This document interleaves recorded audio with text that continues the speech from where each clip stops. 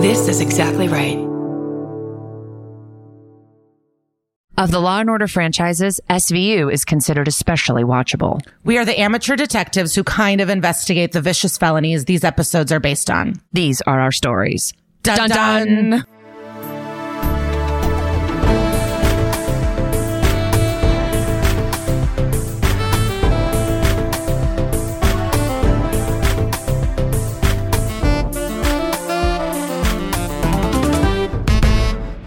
And welcome to That's Messed Up, an SVU podcast. I'm one of your hosts, Kara Clank. And I'm Lisa Traeger, and we talk SVU, we talk crimes, we have celeb guests. Today's a good one. Today's a great one. Yeah. And now we chit-chat. And I know I've talked about Lady Gaga so much, and I truly apologize.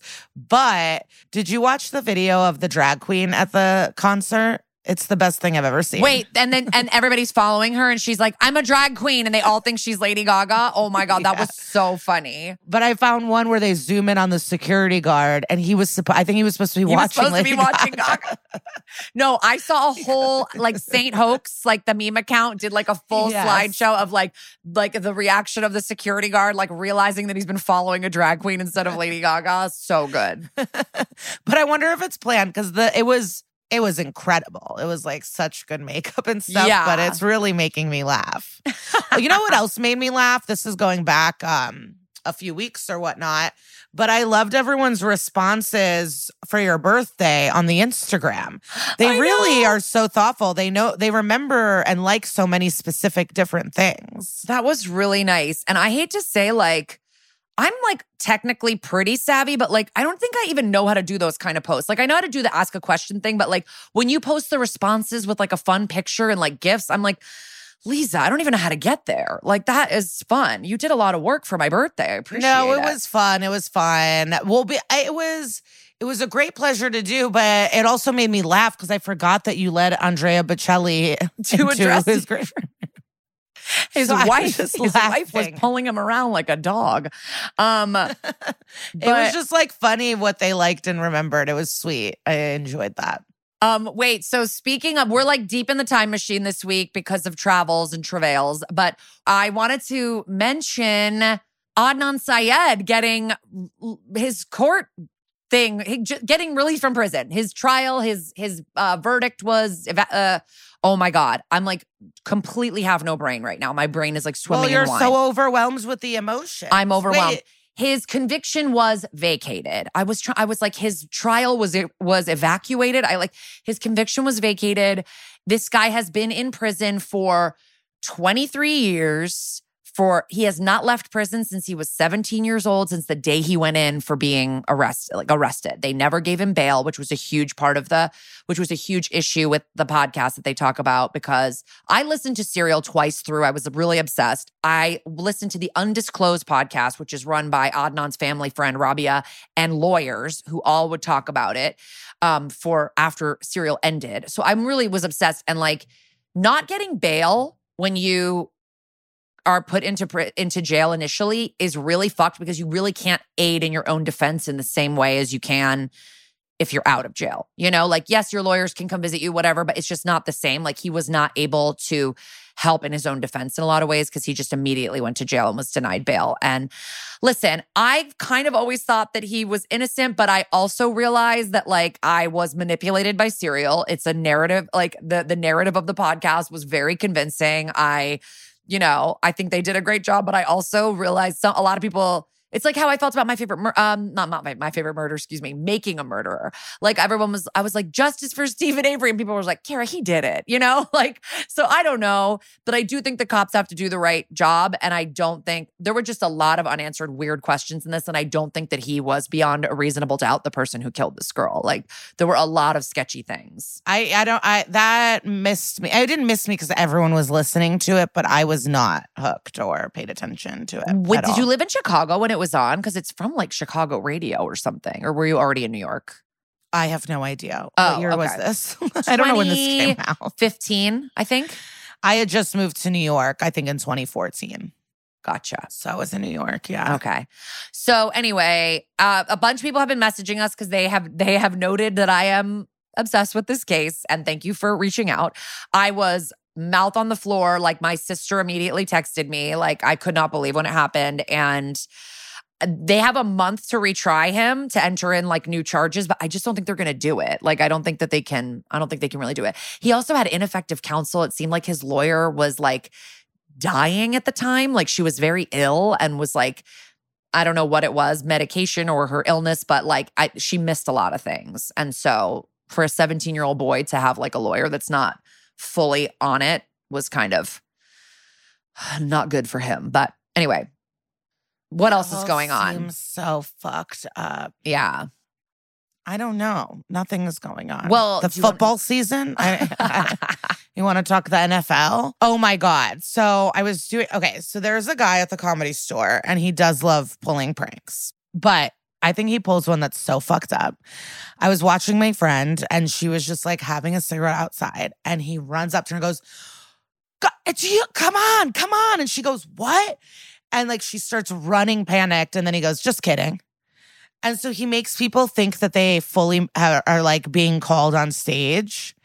And he has done this to me. Like I'll park in the parking lot and be like chill. And then he'll be like, "Come on, you're next." And then you run and then it's like totally not it. And I'm like, you cannot do this to people. What a shitty fucking prank. I'm sorry. That is not a prank. That's making someone's blood pressure rise for no fucking reason. Well, what I loved about the person who he did it to, she did not put out her cigarette though. Like she ran with her cigarette. So she did get to at least come back and like finish her cigarette, but she was already so stressed that she went back inside to like wait for her spot. But like, and she's not a paid regular, so it's probably like even more stressful because you're like, I want to be here. You don't want to fuck up. Yes, you don't want to fuck up. The pressure's on. And so I was just like, fuck. And so I have to remember that he does this, so he can't do it to you me. can just be like, are you being serious? Like, I mean, it kind of would take the wind out of his sails if you just were like, didn't believe him right away, right? Yeah, but in that moment, you're just, hopefully I'll be on guard. I love pranks, but I don't know. That doesn't feel like a prank to me. It's just making someone feel like crazy. I don't know. That feels like a gaslight. I don't know. Like, you did something wrong. Hurry. You're like, I don't know, getting someone stressed. Like, I do love a little prank, but I like prank phone calls and stuff sometimes when you're like, I don't know. He also believes that RBG is the reason Roe v. Wade was overturned and it's fully her fault. I have other friends that believe that. It's just like, you can believe that like she should have retired, this and that, but like to blame that one woman and not all the people that have tried to overturn it. Yeah, it's like so crazy. First of all, it's like blaming the goalie in a hockey game or something. Like, yeah, I guess the puck did get past the goalie, but it first got past 3 other lines of defense before it got to the goalie. You know what I mean? Like, it's not her fault. But like, I just don't know why you think it'd be more her fault than like Mitch McConnell's. It's just like, I don't know. It seems like people that are into Facebook. Like it seems like something that they've read on Facebook, and it's like, well, it's not an opinion that they had on their own. It's not something they came to on their own. They saw something on Facebook that said that, and then they think they're like counterculture and super smart. But I think it's like idiotic. 2 of my most liberal friends who did not know each other, I introduced them at a party and I walked away for like 10 minutes. And when I came back, they were yelling at each other because he believes that Ruth Bader Ginsburg should have retired so that they could have installed more justices. This was way pre-Roe being overturned. And that it's going to fuck up the Supreme Court and this and that. And she was like screaming at him like, that's fucking insane. And like they were having it out at a small apartment party. Well, yeah, it's like also like who could have known that everyone was going to vote for a man who can't read or spell for president? Yeah. And the rush, like it's just like it is wild. Yeah, we couldn't have predicted the game show host presidency for sure. And Obama tried to put another judge on. I mean, it would have, it's just like, it's fine to lump her in and like power is corrupt no matter what. Like power sucks. But like to take this person who has worked so hard for women's rights for decades and justice in this world and just fully put it on her shoulders is like crazy. And then this guy in the combo is like, she should be rolling around in her grave. It's like, you're a psychopath. And also those people, like, I'm sure your friend didn't bring it up. It's like these people bring up this stuff though to instigate fights. To antagonize. Yeah, that's the prank. It's like you're going to do a prank, you're going to have this insane point of view, and you're just going to antagonize people because you don't know how to truly connect. Yeah. But I was sister- like, you two are on the same side. You're both my most like liberal, pro-Hillary, like pro, like, you know, Democrat side. So like, it's so weird that you're fighting about this. What was like, the genders of them? the guy who brought it up was a guy, and then the pro-RBG was a woman. Yeah. Yeah, men are not actually liberal ever.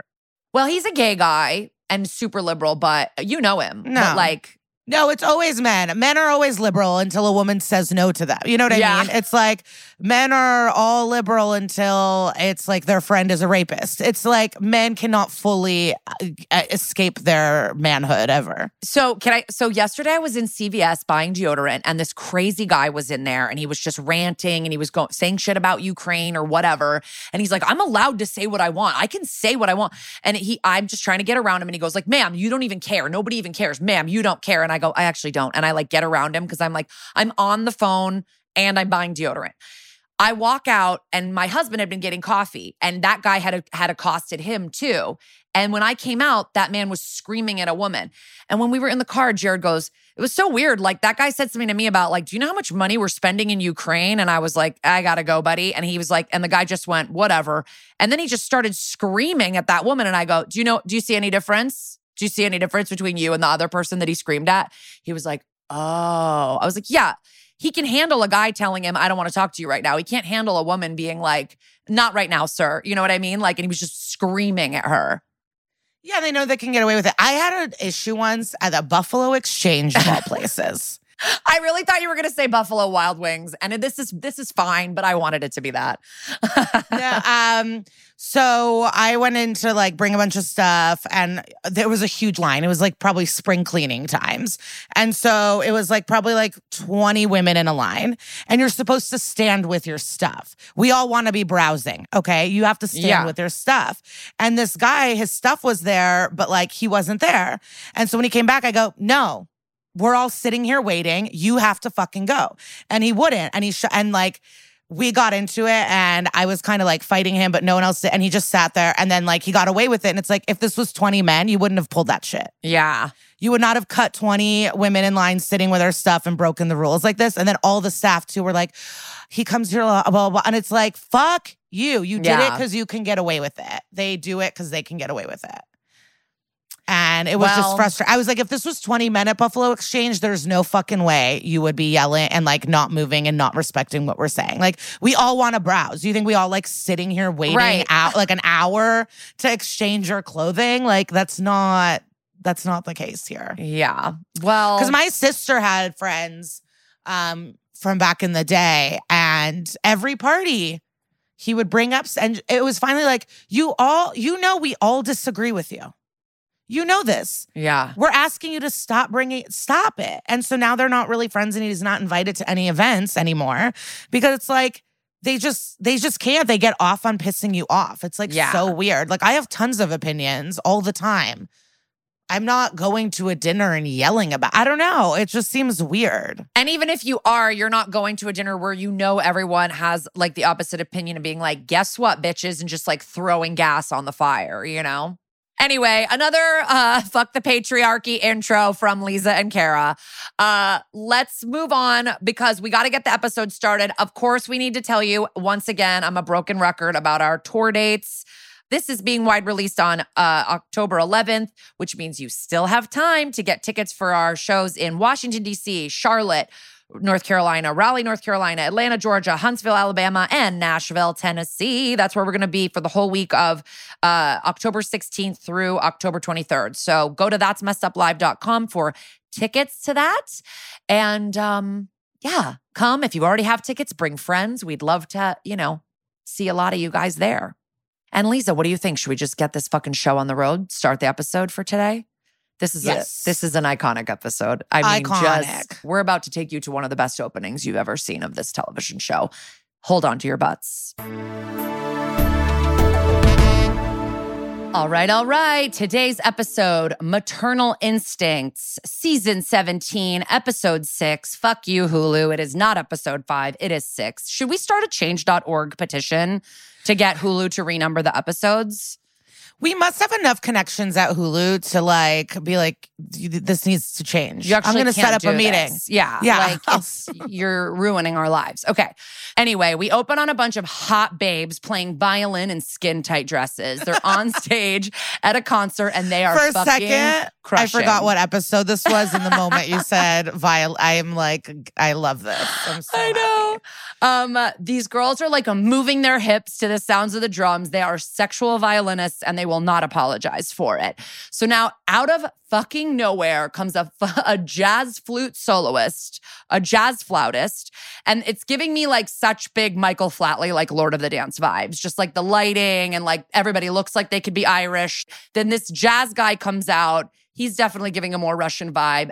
He is played by Zach McGowen, who's from Shameless and a show called Black Sails and a bunch of other stuff. And he is... Well, so in Shameless, I would love to share. I've probably shared this with you before, but him and Joan Cusack have a sexual relationship, and Zach plays the sex addict. And at one point, he's bringing tarps out and lubes, and like 25 people are coming over for a giant gangbang. And like Joan Cusack like pegs him and stuff. Like it's a wild I don't think I've ever seen storyline. Joan Cusack barely kiss anyone except for like Uncle Fester. Like she pegs this She guy. doesn't usually get like really sexual roles. And I noticed because Joan Cusack is my only celebrity comparison. I'm sure I've mentioned it on the podcast yes, before. but I don't think you guys... People just are like, Joan to me. Cusack? I mean, like, I took an acting class once where everyone had to look at everybody and tell everybody who your celebrity like is, like who you look like. Oh, she's a cross between so-and-so and so-and-so. And like, they were fully stumped on me. Like, I go, people have said Joan Cusack and they were like, I guess. Like, no one had anything for me. Like one person was like, maybe Sam B. I was like, maybe you're that, I don't know, because you heard I do comedy. Like, anyway, it was so weird. What a weird exercise. Also, the only person I've gotten is Tori Amos. Oh, yeah. But my parents, for some reason, they love Dancing with the Stars. And for a while, they thought I looked like Cheryl Burke. And I'm like, I don't look like Cheryl Burke, like at all. But they like cheered for her because they're like, it's you. And I'm like, it's not. That is She's so like Asian. fucking funny. I mean, I love that for your parents, but also you do look like Tori Amos. I never put that together, and I'm like a huge Tori fan. Wow. Oh, that's wild. This is blowing my mind. Now I like can't not see it. That's the only thing I get. That's the only thing I get out in the wild. Totally. And like today specifically, I don't know what it is. Maybe it's my new pieces in the front. Yeah, your new PCness. Okay. Well, wow. Okay. We're back to Zach. Sorry I brought up pegging so early into the episode. I love that Joan Cusack is getting some from this man. He looks like he has a hot bod. And then he's so hot. He is just like fully jamming. The girls look pumped. Like this concert is running on all cylinders. Everyone's fucking freaking, okay? But who's in the audience? That's what I want to know. That's what I really want to know who's paying tickets for this, like violin, flute, rock, like jazzy rock concert. It's so confusing, but the crowd is there. They are all on Molly and they are all fucking raging. Okay, they finish and the crowd goes insane. He introduces the violin gals as belladonna. They all take a bow. I'm not really sure what's called belladonna because like. It's like someone who speaks Italian, write me and tell me because shouldn't it be belle donne, like a plural? But anyway, that's who they are. That's what my hat says. Yeah. Oh, no. Remember my cherry bucket hat? Yeah. Doesn't it say Donna Bell? Maybe. I think it does. I don't remember what's on your cherry bucket hat. I'm sorry. But listen. They are, you know, bringing down the house and the crowd loves it. And now we cut to a much more somber event and it is Rollin's baby shower. We are in what looks like a bad, like weird looking ballroom or something. And like, I'll get into it in a second. Well, because you're in New York, there's not one nice restaurant you could rent a room in. You have to be in a ballroom with nothing. Yeah, like, I mean, I don't get truly, that. I'd rather see the inside of Rollins' apartment decorated than this weird ballroom. Like, it's so weird. And she doesn't have friends. Like, who's there? I know. I don't know who any of these fucking people are, but it's a pretty packed shower. And her mother is played by Virginia Madsen, who's a very well-known actress of note. I mean, I'm not going to go through her credits, but she's famous. And you know who her brother is, right? Virginia Madsen's brother? It's Michael Madsen. Michael Madsen. I never put that together. They're siblings. Wow. Yeah. Never put that together. Because I'm kind of obsessed with him too, just from the Quentin. Was he in the Justin Bieber video? I don't know. Yeah, he was in a Justin Bieber video, I think. Okay, so Virginia Madsen, Mama Rollins, is just giggling the day away with Finn, and Amanda looks annoyed, and Carisi walks up and is like, sorry, I'm late. And the mom immediately starts to flirt with Carisi, starts pouring them all champagne, and Amanda's like, Mom, like, slow your roll. It's still early. And, like, you can tell that this mom gets sloppy, you know? And she's like, Amanda, don't worry. I'm going to have a Diet Cola after every glass. And I'm like, that is a recipe for burps and bloat, if you ask me. And Rollins goes, because that works. And it's like we're getting SVU is very good at introducing a character and telling you pretty fucking quickly like what their deal is. And that is what's happening here. Like this mom is a mess. And you can kind of tell where a lot of Amanda's bullshit probably came from.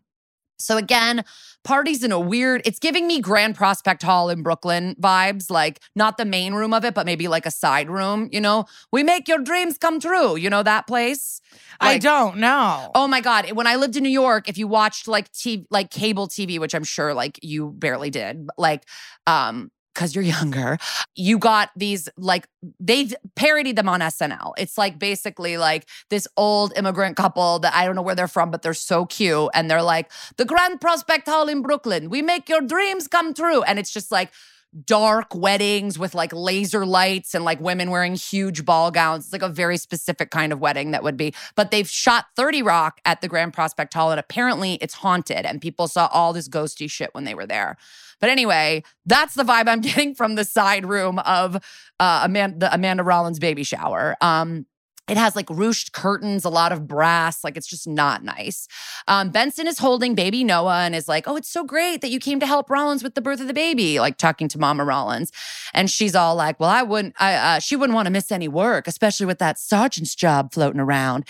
And Rollins is embarrassed because it's like, Mom, stop like telling my boss like that I want a promotion or whatever.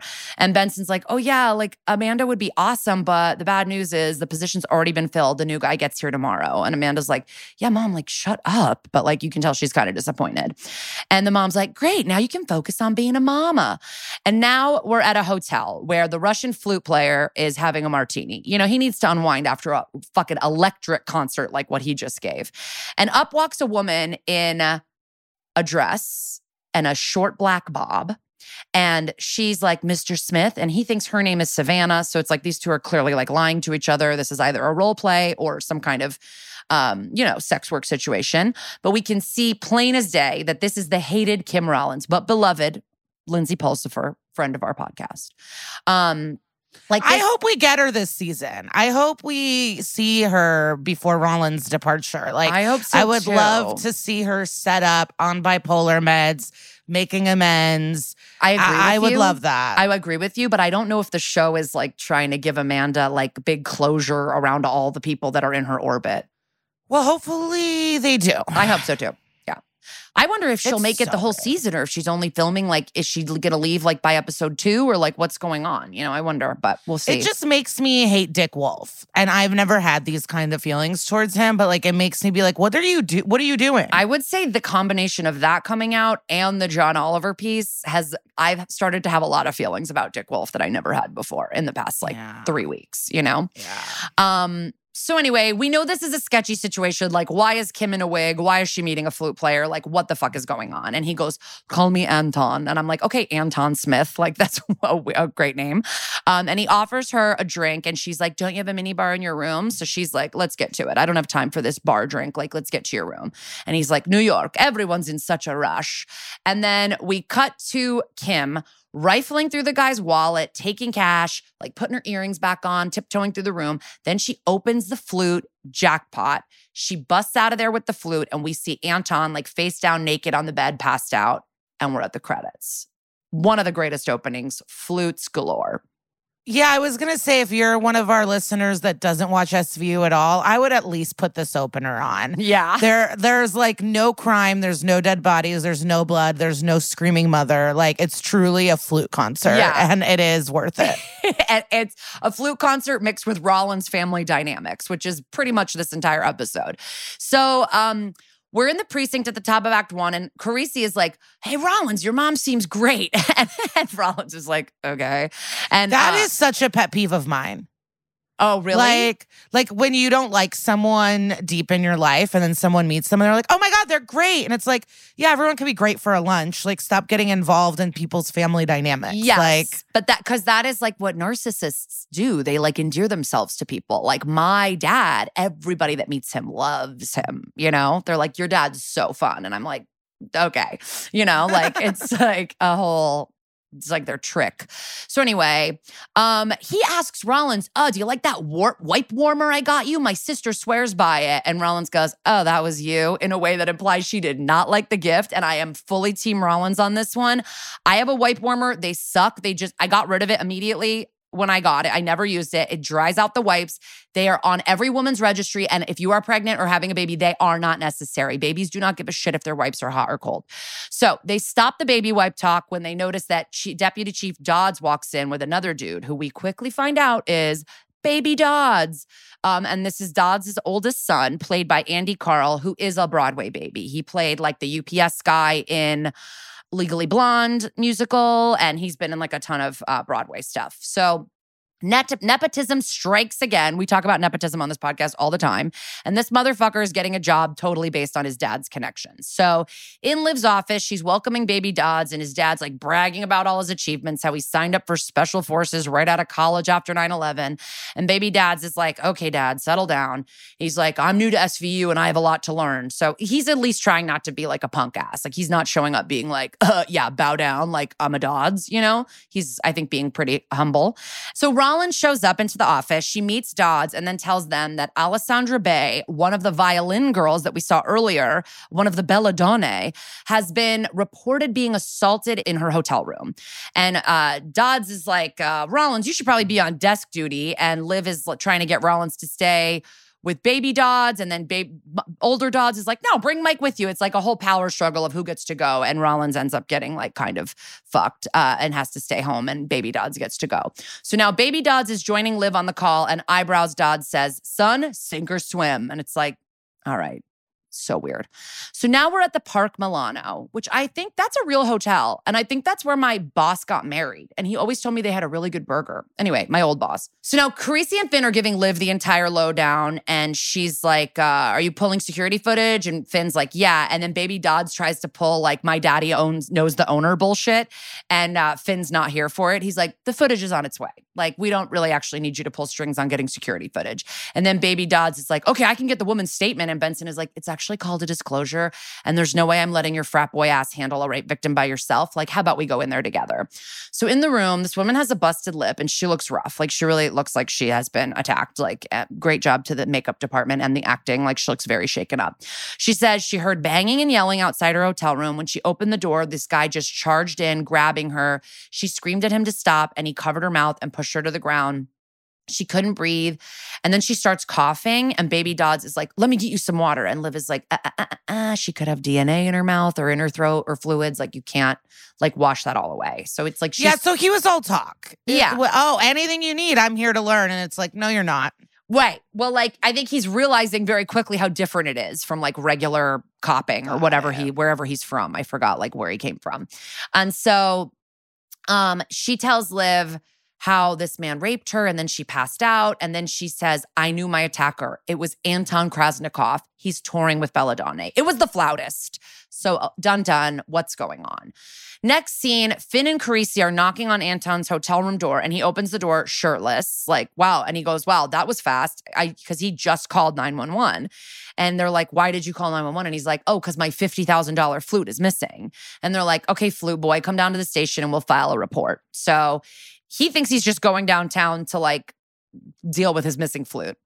And this is crazy too, because like these classical instruments are really, really expensive. Like, this is a wild connection, but when I went to summer camp, Yo-Yo Ma's kids were campers. He's like the most famous cellist in the world. And he left his cello one time in the back of a cab, which is worth like, I mean, probably $500,000 at least. And like, he got it back, but like, shit's crazy.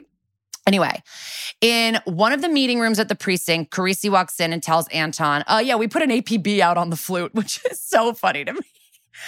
We got an APB. We're looking for a flute. Like, too funny. Like APBs are usually supposed to be on people or cars, I guess. And they're acting like they care about the flute, but they really want him to fess up about his whereabouts vis-a-vis the assault. And Anton was like, I was at a show with Belladonna. We had thunderous ovation. And then he goes, they love my flute here. Which I thought was so funny. He's like, oh yeah, Americans, they love my flute. And he tells them about meeting Savannah, and he confesses that he's a happily married man, but she did come up for one drink. And he's like, with the jet lag, I must have fallen asleep. When I woke up, she and the flute were gone. So it's like he never even thinks for a second this woman stole the flute. Like he's just seems like an idiot. And then they bring up Alessandra and he's like, oh no, did someone steal her violin? Like, and he seems pretty like, he seems concerned about her violin and like not like he's hiding something. And Finn's like, no, she was assaulted. And Anton's very shocked. And then they tell him, she says he's the one that assaulted her. And he's like, that's impossible. She's on another floor. And he also says, it's impossible. Why would someone like me need to rape anyone? Which we get a lot of guys saying that kind of shit on the show. And it's so funny, like that men don't understand like that what rape is really about.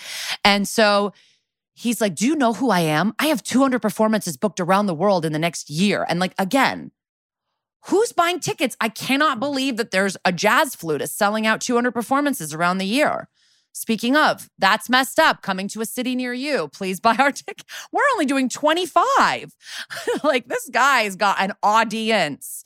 So Liv is watching through like the fish tank window, unimpressed. And she's like, oh yeah, I'm a celebrity. How could I possibly rape anyone? Which is like, yeah, half the show is celebrities raping people. And did you see the thing I posted over the weekend, that TikTok? I really like it. This comedian is doing a bit where she goes, I want to start calling it raper. I'd like it to sound more like murderer or traitor and less like florist and artist. Like it's a great comment, great point. Anyway, lots of celebrities are rapers is what I mean to say.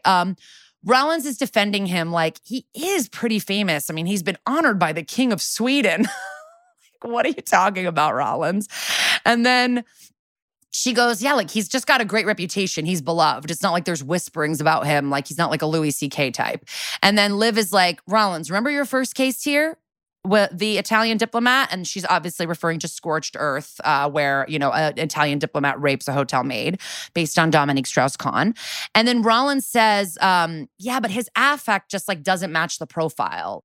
Baby Dodds walks in with security footage of Anton naked, pounding on Alessandra's door. He stays inside the room for 15 minutes and then leaves. So it's all kind of in line with her story.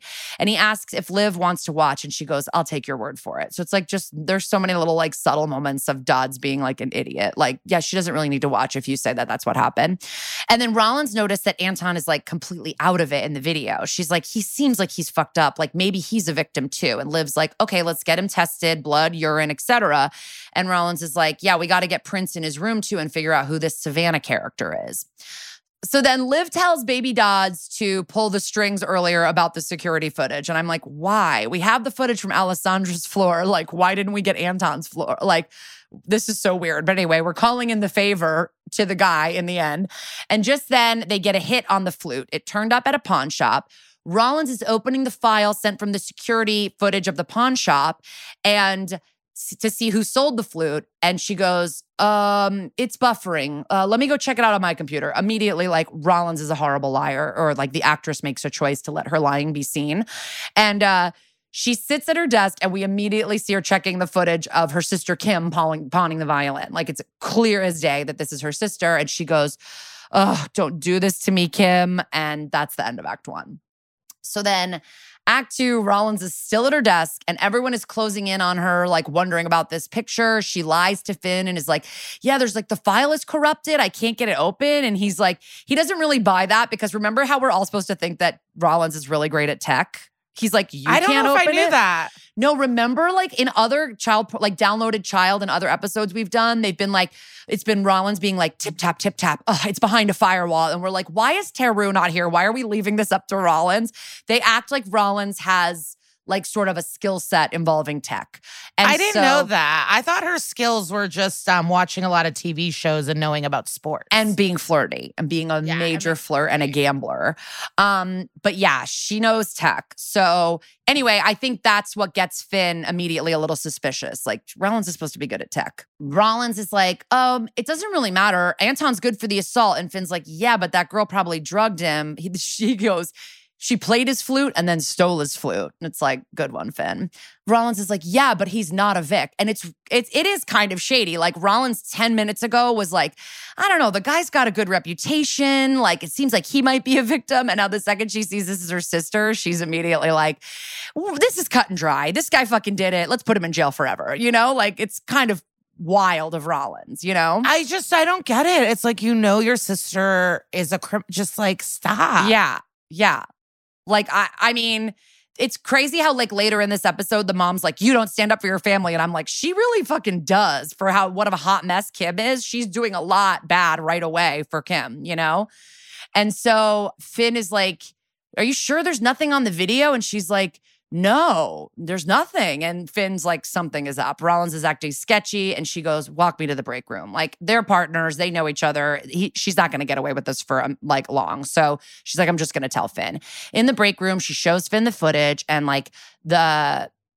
confesses about like the Kim of it all. And Rollins had no idea Kim was even in New York. Last time she saw her, she robbed Amanda blind, like I think left only the ice cube trays and then skipped town, leaving after Amanda, she set up her boyfriend for Amanda to kill him, right? And so she's got a manslaughter warrant out for her. Finn is like, stay away from her and tell Liv what's going on. And Rollins is like, I can't, not with baby Dodds around. He's going to snitch to daddy or IAB. And to me, it's like, you're not far enough in yet. You could literally just go in and tell like Liv that you just got it, but she's already like, winding the whole like IAB thing. Like, I don't think IAB has a case here yet. You got that image on your computer 2 seconds ago. Anyway, she's like, give me a minute to find her. I'll ask my mom. She'll know where she is. I'll bring her in myself. Finn agrees, but he's very uncomfortable with this. Finn likes to play it by the book. So now baby Dodds is telling Liv that his hotel buddy recognizes Savannah as a working girl. So it's not her first time. Okay, at a hotel, at the Park Milano. And Finn is buying time for Rollins and tells them, yeah, she's running that pawn shop image through facial recognition. And Liv's like, what's up with her? And Finn's like, she's okay. She just needed lunch. And then he makes up a technical glitch about the whole picture and that Rollins is down there checking on it herself with Taru or whatever. So it's like there's a lot of covering. Baby Dodds thinks, at least if we can confront Anton about the sex worker aspect, maybe he'll talk. Liv says, why don't we just tell him we already got the DNA back, even though they haven't? They always do this. They love to bluff. They love to bluff people, and maybe it's shoddy police work, but it works a lot for them.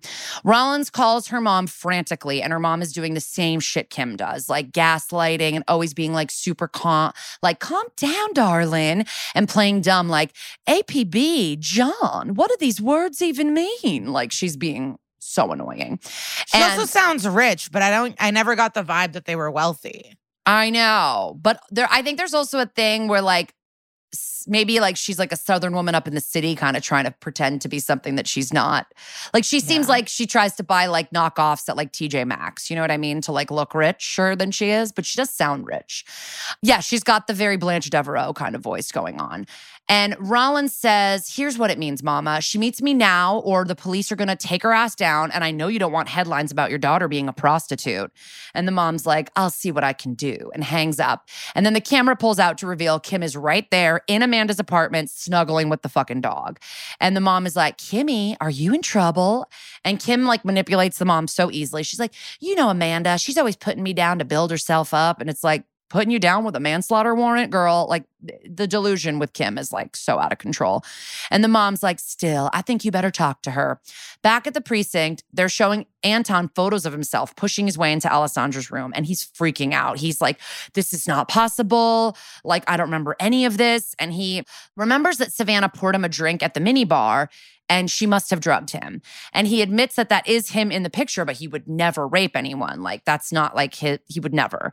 And he's like, do I need to call a lawyer, someone from my embassy? And Carisi's like, we got to take you to the ER for tests to prove that you were drugged. And we need to know. But it's been days by now. I think it's still the day after.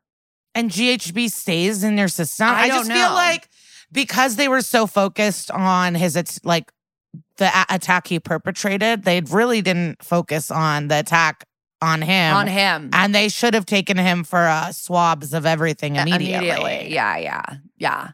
But I feel like they took him down to the station the next day and when he showed up shirtless, and then like he's been there the whole time. So, but now they're taking him to the hospital. But you're right, they should have done it earlier. And they tell him, we also need to know how you booked Savannah. And he's like, well, I don't want my wife to know. And Baby Dodds is like, dude, we could arrest you right now. And that's something your wife's definitely going to know about. So you can work with us or not work with us. It's totally up to you. Now, Baby Dodds and Liv are going through the info that they found out, which is that he found Savannah through Craigslist, he paid cash, and he used a fake name. And then Baby Dodds is like, well, I called the number and I booked an afternoon date with Savannah. And he's like really smug about it. Like, I'm already going undercover. And Liv is like, yeah, I don't really care about this sex worker. I want to close out the rape case. And Dodds is like, yeah, but if we don't track her down, he can claim we ignored that as a lead. And like, honestly, that's what just happened in Serial. But anyway, and with Adnan Syed getting his trial overturned.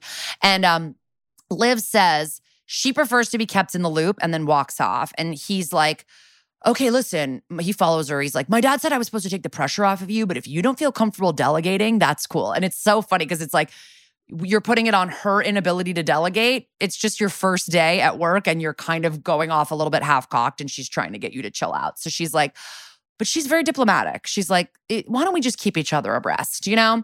And then Amanda and Kim, meanwhile, meet at an outdoor cafe. It very much feels like Bryant Park to me, but I can't tell for sure. Yeah, it is, right? It is okay. Bryant Park, 100%. Okay. I have killed time in that park. Yeah. And there's like a fancy restaurant in there. And one time I took our friend Michael for his birthday lunch because he worked in that area. Nice. So I took him there. And then we used to do Korean bar. Yeah, I love that part of New York. I used to go in the summer and sit outside and like there'd be pop-up like drink kiosks and stuff. And also I went ice skating there one time at the same place where Jill Zarin did her ice skating thing. Sub-Zero or something like that. It was so fun. I love ice skating. Anyway, so they're at Bryant Park, not ice skating, just meeting at an outdoor cafe. And Kim is like this is what infuriates me so much about Kim, how she just acts like everything is so chill and she's so like not pressed about anything. Cause like, well, cause she believes it. I bet she believes it. Everything's always taken her, like everybody's always kind of like cleaned up her messes for her. So she's like, life is just rainbows and fucking, Pop-Tarts or whatever. And she asks Rollins immediately, wow, Amanda, are you having twins? Which is like exactly what a pregnant woman wants to hear all the time. And tells Rollins that she did not drug Anton and that he gave her the flute as a gift, of course, a $50,000 gift. I don't think anyone's that great at blowjobs, but okay. And Rollins is about to absolutely lose it. And she demands that Kim turns herself in. And then the mom shows up and wants to have like a girls' day. She's like, let's get drinks. And it's very like, you feel how frustrating Rollins is because she's like frustrated she is because she's like, I'm the only normal person in my family and I'm not even that fucking normal.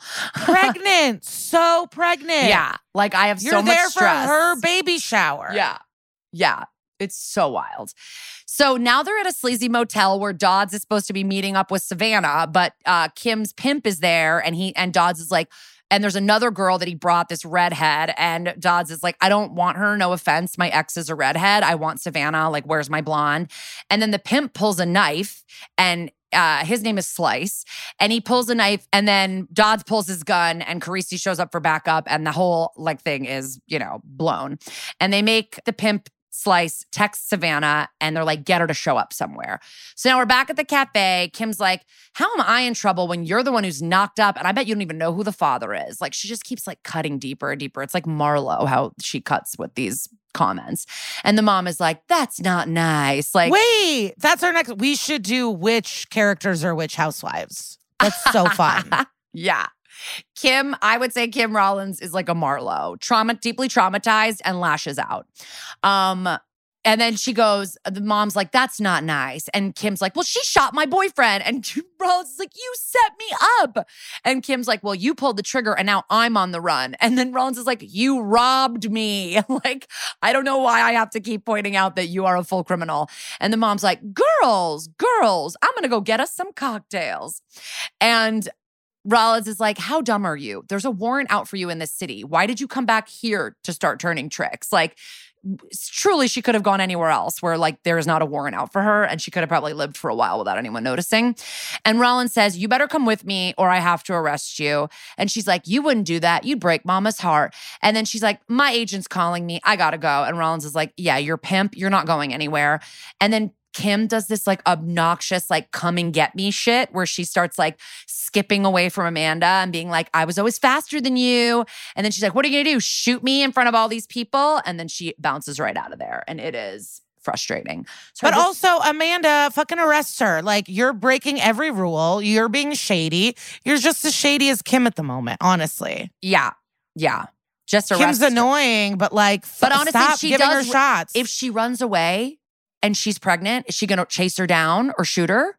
No, but she should have brought Finn. Like, yeah. She's giving chances. Yeah. Like, it's kind of like, what do you expect from these people? Totally. You've known them your whole life. So like, I want to feel bad. I obviously am frustrated, but it's just like, Kim, I mean, you're right. Amanda, you're also making the worst decisions. The move would have been to have like brought Finn and Carisi and been like, just hang out somewhere hidden. And if she tries to make a run for it, grab her. I'm going to try to get her to turn herself in, but grab her if she runs. You're right. So now we're in interrogation. They've got Slice. He has no idea where Savannah is. And Finn comes to tell Liv that the DNA is back and Anton did rape Alessandra. Like, so what the fuck happened? So Finn's like to Liv, okay, can we just shut this shit down about the sex worker? And she's like, nah, like I gotta let baby Dodds have this. Like he's working on it. I gotta like let him have his little bone. Finn makes like some shady comment about baby Dodds and she goes, look, I asked you to take the sergeant's exam and you said no. So now we have baby Dodds. Deal with it. So Slice lawyers up and Dodds threatens him a bunch and then they leave. And Liv tells Dodds that they're dropping the whole Savannah thing. They got the DNA. They tried to find her. We're in the clear. Like we did our best efforts. And he's like, well, what about the image from the pawn shop? And Finn says, Taru's backed up and Rollins went back to check on it and he's still covering for her.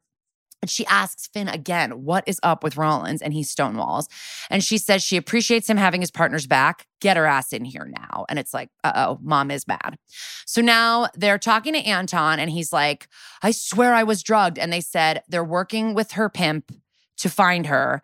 And he goes, oh, a pimp. So these are bad people. And it's like, you found her on Craigslist and you did pay her. So like, you know what she does for a living. And they tell him. She could have been an independent contractor. True, but why does it make her a bad person that she has a pimp? Oh, I thought you meant like the pimp, like these are bad people, like like they're. I think he's talking about criminals. Savannah too. He's like, these are all bad people, and it's like you kind of knew what you were getting into, like like finding someone on Craigslist too. It's not like you went with. It's not like you found one of Delia or Ganzel's higher end girls. Anyway, they tell him they found the flute, and he's so relieved because he has a concert in Montreal tomorrow. And Carisi's like, "Yeah, bro, you are not going to Montreal tomorrow. You're being charged with Alessandra's rape," and he looks devastated. And he's like, "Let me talk to Alessandra," and they're like, "Yeah, that's absolutely not going to happen." So now Liv is talking to Rollins and confronting her about all her sketchy behavior, and she's obviously confessed about Kim. So Rollins is explaining, like, I thought it was the best course of action would be like setting up a meet, walking her in without a struggle. But then Finn goes, oh, but then she never showed up, right? And Rollins is like, it's okay, buddy. You can stop lying for me now. Like, I'll take it from here. She's like, she did show up, but she was being a little baby bitch. She wouldn't listen to me. And they're like, so you just let her go? And Rollins is like, I wasn't going to pull out my gun and shoot my sister while my mom is on her way back with mimosas. And I really like that line too. And Liv is like, you could be charged. You could be fired. Like, why would you put your neck out for your fucking sister like this? And Rollins is like, you got to call off baby Dodds. And Liv's like, I can't. And Liv says, all the communication with Rollins' family from now on has got to be recorded. And you better figure out a way to get Kim's ass in here. And Rollins is like, I tried. She will not listen to me. We all know how crazy she is. Then Dodds walks in at that exact moment, baby Dodds. And he's like, guess what? Just got an ID with facial recognition from the pawn shop still. And he obviously has ID'd Kim Rollins. And Liv asks him to close the door. And she tells him, listen, I just found out myself, but Rollins and Finn are going to solve this. Like, don't worry. But it took him 2 seconds to run it through facial ID, it feels like. And so all this stonewalling is very obvious that she's been lying. So they bring Mama Rollins in and tell her that they're filming her. And she's like, I'm ready for my close-up. Like she starts, she's very Blanche. And then she's already covering for Kim, like saying, she doesn't know where she is and this and that. And then Dodds is like, there is an outstanding warrant on her. And she's like, well, I don't know where she is. And they're like, listen up, bitch. Kim's pimp is pissed at her and he thinks she stole money. And we better find her before he does or he'll hurt her or possibly worse. And this kind of sways the mom. And she's like, I've been trying to call her, but she's not answering. And then suddenly Kim calls the mom on her cell phone and they have a little chat. And when they hang up, they're like, where is she? And she's like, finally reveals she's at Amanda's apartment. I've been putting money aside for her, and that's where she went to go get it. The cops pull up as Kim is trying to make a run for it. She says Slice is up in her apartment and he's not doing so well and that it was self-defense. Kim starts screaming at Amanda, why won't you let me live my life? I wrote, and why don't you go do illegal shit in one of the many other cities where your sister is not an active detective? It's really strange. Like, go to Philadelphia. Like, I don't know. Upstairs, Carisi and Finn find Slice on the floor of Amanda's apartment, bleeding from his nuts, and they arrest him. And he's like, are you kidding me? You know, we got a lot of guys getting their dicks injured on this show. So now at the top of Act 4, we're at the precinct. Kim's being led in cuffs, and she's like, can you please take these cuffs off me now? Like, she thinks she's getting special treatment for being Kim's sister. And Finn just goes, no.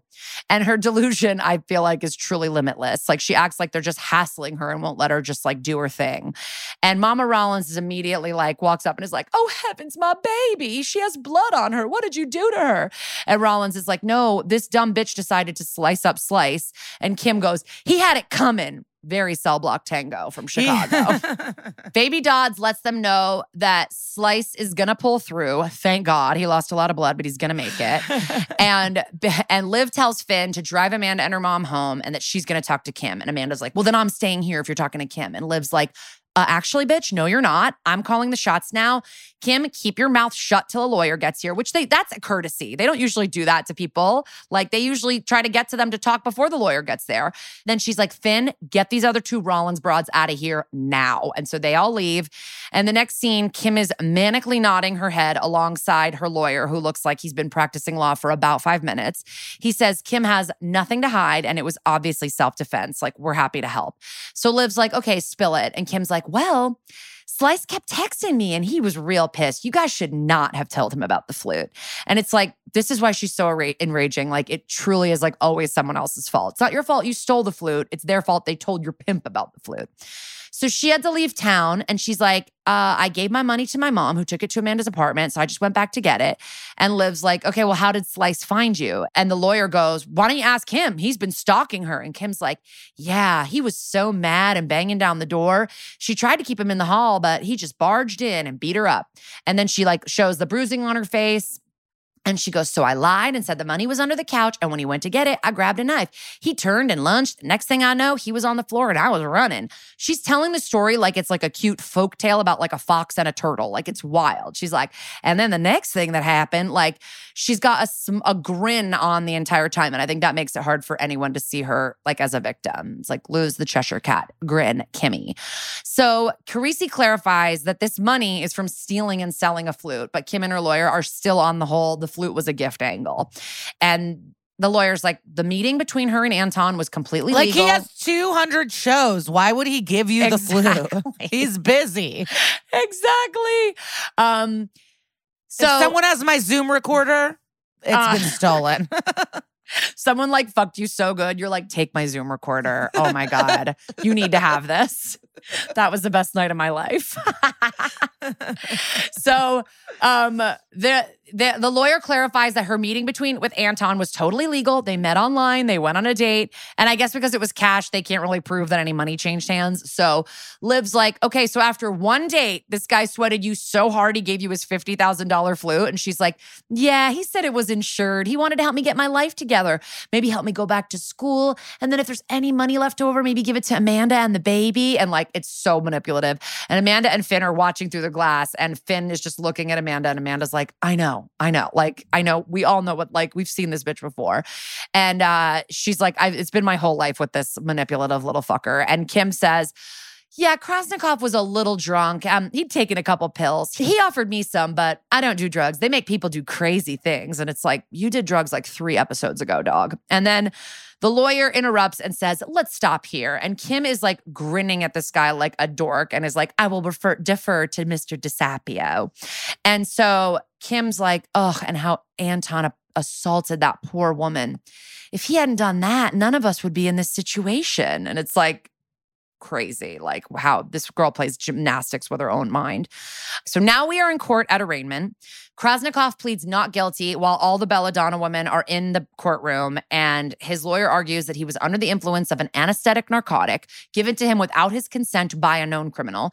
The ADA is like, well, that was an escort he hired who denies giving him anything, and there were no drugs found in his system, which is a huge huge point of like in the episode, because it's like, wow, why did you do that? If there weren't, I was under the assumption this whole time that this guy had been drugged with they were going to tell me about some crazy new drug from Brazil that I've never heard of or whatever. And he was on. But we know about all the drugs, and that's why I was worried that they didn't drug test him sooner. GHB, I thought, leaves your body after 24 hours. Scopolamine is untraceable, right? Yeah, I think maybe. Quickly, some of them are untraceable. Yeah. Like, I don't know. Obviously this show, all the men are constantly guilty, but like, I don't think this dude's a rapist. I know. But like, he did it. It's just, it's like, it is a complicated But it's also case. crazy. Like, if you were drugged, okay, why would you go down to another floor and to the room of someone you knew? If you were fully drugged, why didn't you just bang on a bunch of rooms on your own door and attack the first person? I think he was banging on all the rooms, and then she recognized him and opened it, or no? He was banging on her door, and then she let the door. Yeah, and no, he was maybe banging on other doors, but he went to a different floor. Like, it's kind of nuts. He went to a different floor and went to a room of someone he knew. And I think that's what the cops at the beginning are like, you knew where her room was. And he's like, oh, well, we checked in together. Like, that's like, yeah, it is. I agree with you. I don't think he did it, but they make this episode very nebulous, and you're kind of like, what did happen? Like, because if you're just on a crazy drug binge that turns you violent, which, by the way, it doesn't seem scopolamine does that. Scopolamine turns you into a pliable zombie. GHB turns you basically passed out, I think, or pliable. Nothing turns you into a rage machine who will go rape. Maybe there is something and I don't know about it. I'm waiting for Melinda Warner to tell me what the fuck this is. No, you're right. All the drugs incapacitate, not like cause this furor. So like then it's like not only that, but you don't just hit your first victim. You go down and you find someone that you know. So maybe it's like something that was deep down inside him that he wanted to attack this woman. I don't know. They didn't even show at the beginning like a look between him and her. You know what I mean? Like that maybe he has a crush on her or something like that. You know? And I feel usually we're pretty discerning audience members that like when someone is lying up top, we kind of see that. Yeah. Like we know what's up. Like he did really play it as though he really had no idea what was going on. So... But also, he must have been kind of on something, because it's like if he really wanted to just like rape this woman, it would have made a lot more sense to just walk down to her room and be like, hey, want to have a drink, and then attack her rather than run through the hallways of a hotel naked. Maybe she wanted to fuck him. The most famous flautist in the world. Maybe she would have wanted to, but I know. If he hadn't come in at her like that. Yes. Like, yeah, if he had maybe like actually tried it like to hit on her, maybe. Yeah. So anyway, the ADA was like, no, he was on a sex and drinking binge turned violent. Krasnikov speaks up and goes, this is a nightmare. I don't remember any of this. And then ADA is like, we won't remand, Your Honor. Like, this dude is an international superstar flautist with the means to flee. And his lawyer is like, but he needs his passport to travel. And it's like, not a great argument, sir. That's exactly why they're taking it away from him. So he's not making these concerts, and they remand him without bail. And if you know about the actual justice system, if you get put away without bail, like you're not getting out for a long time. Like courts take a while. Like he's not making any of his concerts. So he does have a moment in the courtroom where he tries to make eye contact with Alessandra, but like won't look at him. And then Alessandra chases down Benson, is like, are people going to buy this drugging story? Like they said there were no drugs found in his system. And she says he definitely knew what he was doing. So it's weird. Like she doesn't even say he seemed like a zombie. He seemed like an animal. There was no getting through to him. She says like he seems like he knew exactly what he came there to do or whatever. But again, yeah she's the victim. So our focus moves to Amanda, who is now chasing down Mr. DeSapio, trying to get him to understand how supremely fucked up her sister is. And she's like, you don't get it. Like, Kim doesn't hear anything she doesn't want to hear. And Amanda says, you told her if she doesn't take this plea, she's looking at a long stretch, right? And he's like, don't worry. I spoke to the ADA. We're all on the same page. Now we're back in court for Kim's arraignment. Rollins is trying to get scoop from Carisi. Like, do you think Dodds is running his mouth about my backdoor dealings in this episode? And Carisi's like, I think we only have to worry about if he tells his dad. And the judge is like, welcome back to New York, Miss Rollins, which I love a little bit of judge shade. And they bring up the manslaughter charge in the death of Jeff Parker, who was her ex-boyfriend that Rollins shot. And Kim is like, oh no, I can explain that. And the ADA pipes up to say that they are also charging her with grand larceny and assault. But in exchange for a guilty plea for her manslaughter charge, the people are willing to drop the charges of flute stealing and pimp stabbing.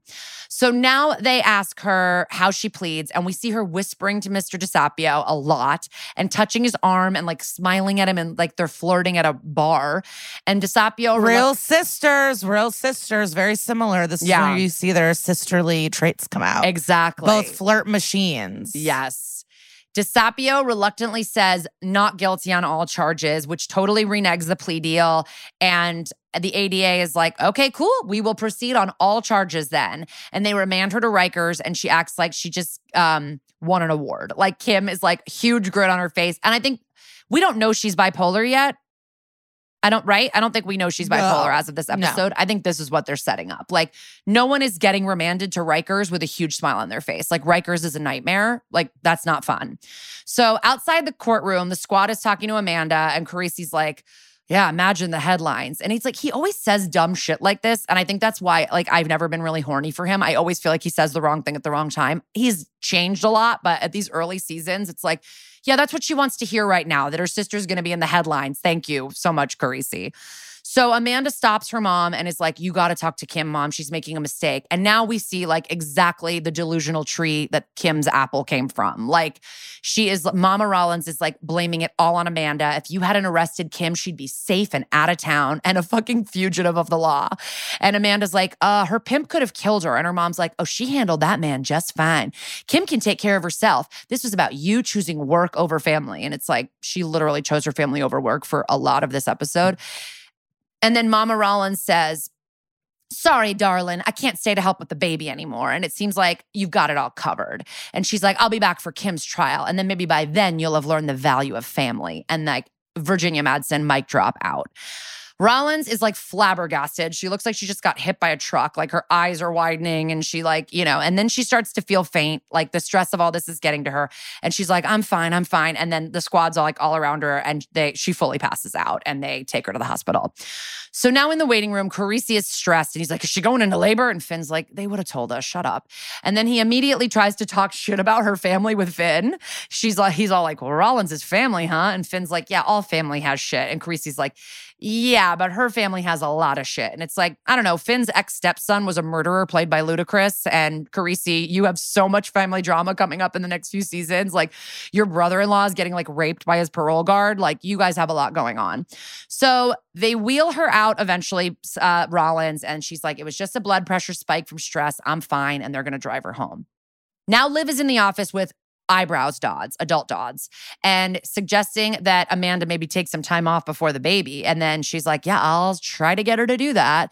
And then he's like, how's baby Dodds doing? And Liv's like, he's really stepping up. And he goes, let me know about any issues. It's like, I don't really think that she needs to like report to you. There's like a whole process with that.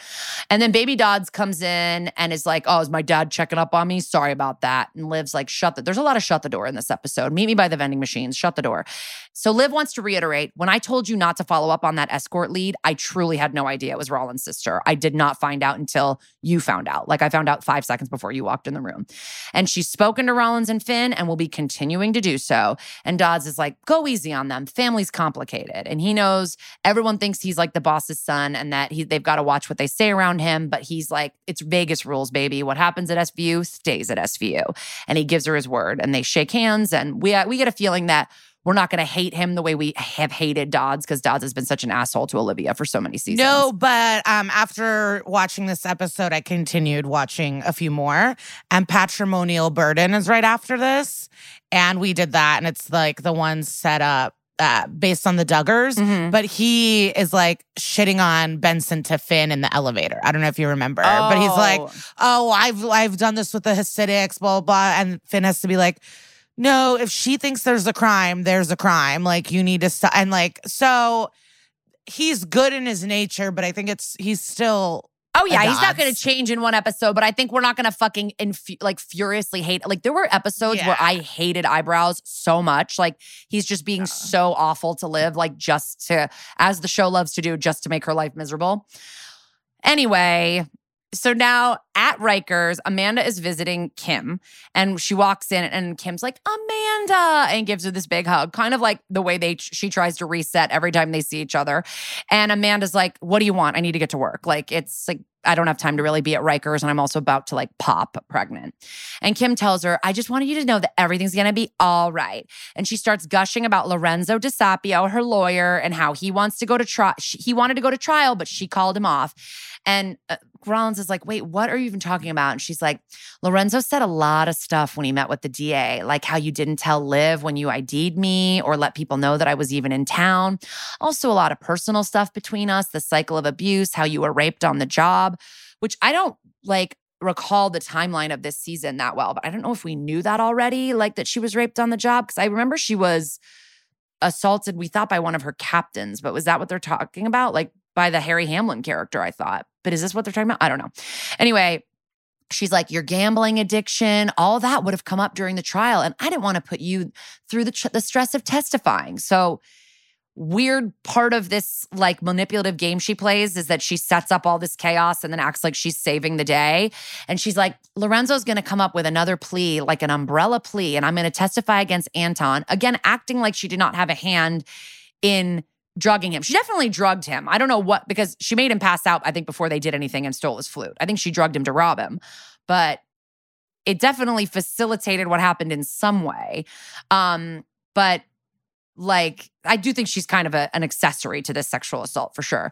And she says, Lorenzo thinks I could be out in under a year, which I don't really know with manslaughter and grand larceny and assault, how that would happen. But Amanda's like, it's not going to happen, babe.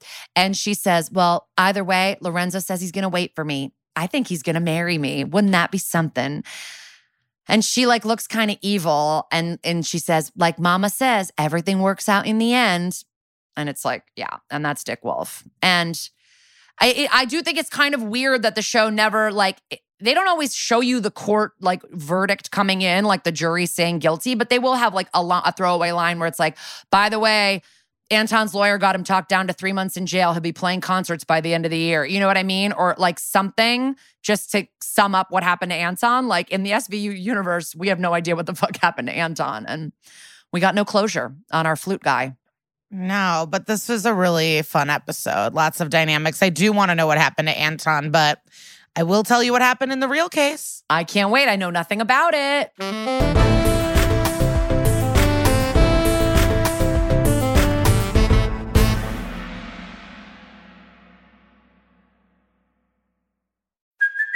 Hey, it's Kaylee Cuoco for Priceline. Ready to go to your happy place for a happy price? Well, why didn't you say so? Just download the Priceline app right now and save up to 60% on hotels. So whether it's Cousin Kevin's Kazoo Concert in Kansas City, go Kevin, or Becky's Bachelorette Bash in Bermuda, you never have to miss a trip ever again. So download the Priceline app today. Your savings are waiting.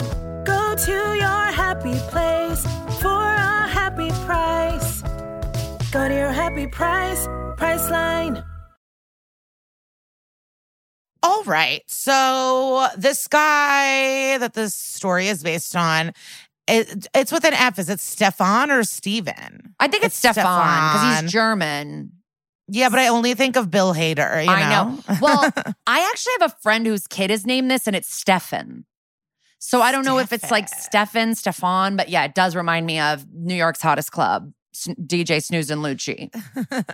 And his last name is Arsberger, with a Z in there. So that's exciting. So this guy, he's a German national. He's a violinist. No flutes here. And at the time of the incident, he was playing with his colleagues in the Leipzig String Quartet. World renowned. I don't know. World renowned. Yeah, I guess people see this type of music. You know, there's all different types of people. Yeah. And people are seeing this quartet and they're popular. So to me, it's just like when we're talking about the episode, though, it's just like there's people that go see classical music and then there's people that go see like, you know, rocky, more upbeat music. I just didn't know that there was like an overlap where like jazz, flute, violin would be super popular. But there is. So he came to town with the quartet on March 20th, 2015 for a brief tour. And the concert was at the Library of Congress, which I think is cool, right? So when you say he came to town, where did he go? DC? Well, no. Okay. So he came to the States with the quartet on March 20th, 2015 for a brief tour. It included the concert at the Library of Congress, which he did. And then the next one was going to be the Harvard Club, but he missed it because he was in police custody. Ooh. So he was accused of barging naked into the room of a 64-year-old woman at a Midtown hotel in New York. He was staying in there while he was on tour, and it was March 27th, 2015 was the day of the attack in New York City. He was trying to strangle her and was charged with attempted murder, burglary, strangulation, and assault, and a civil suit from the woman. The woman's name is Pamela Robinson, and she was a tourist from Asheville, North Carolina. I've been there. Oh, gosh, me too.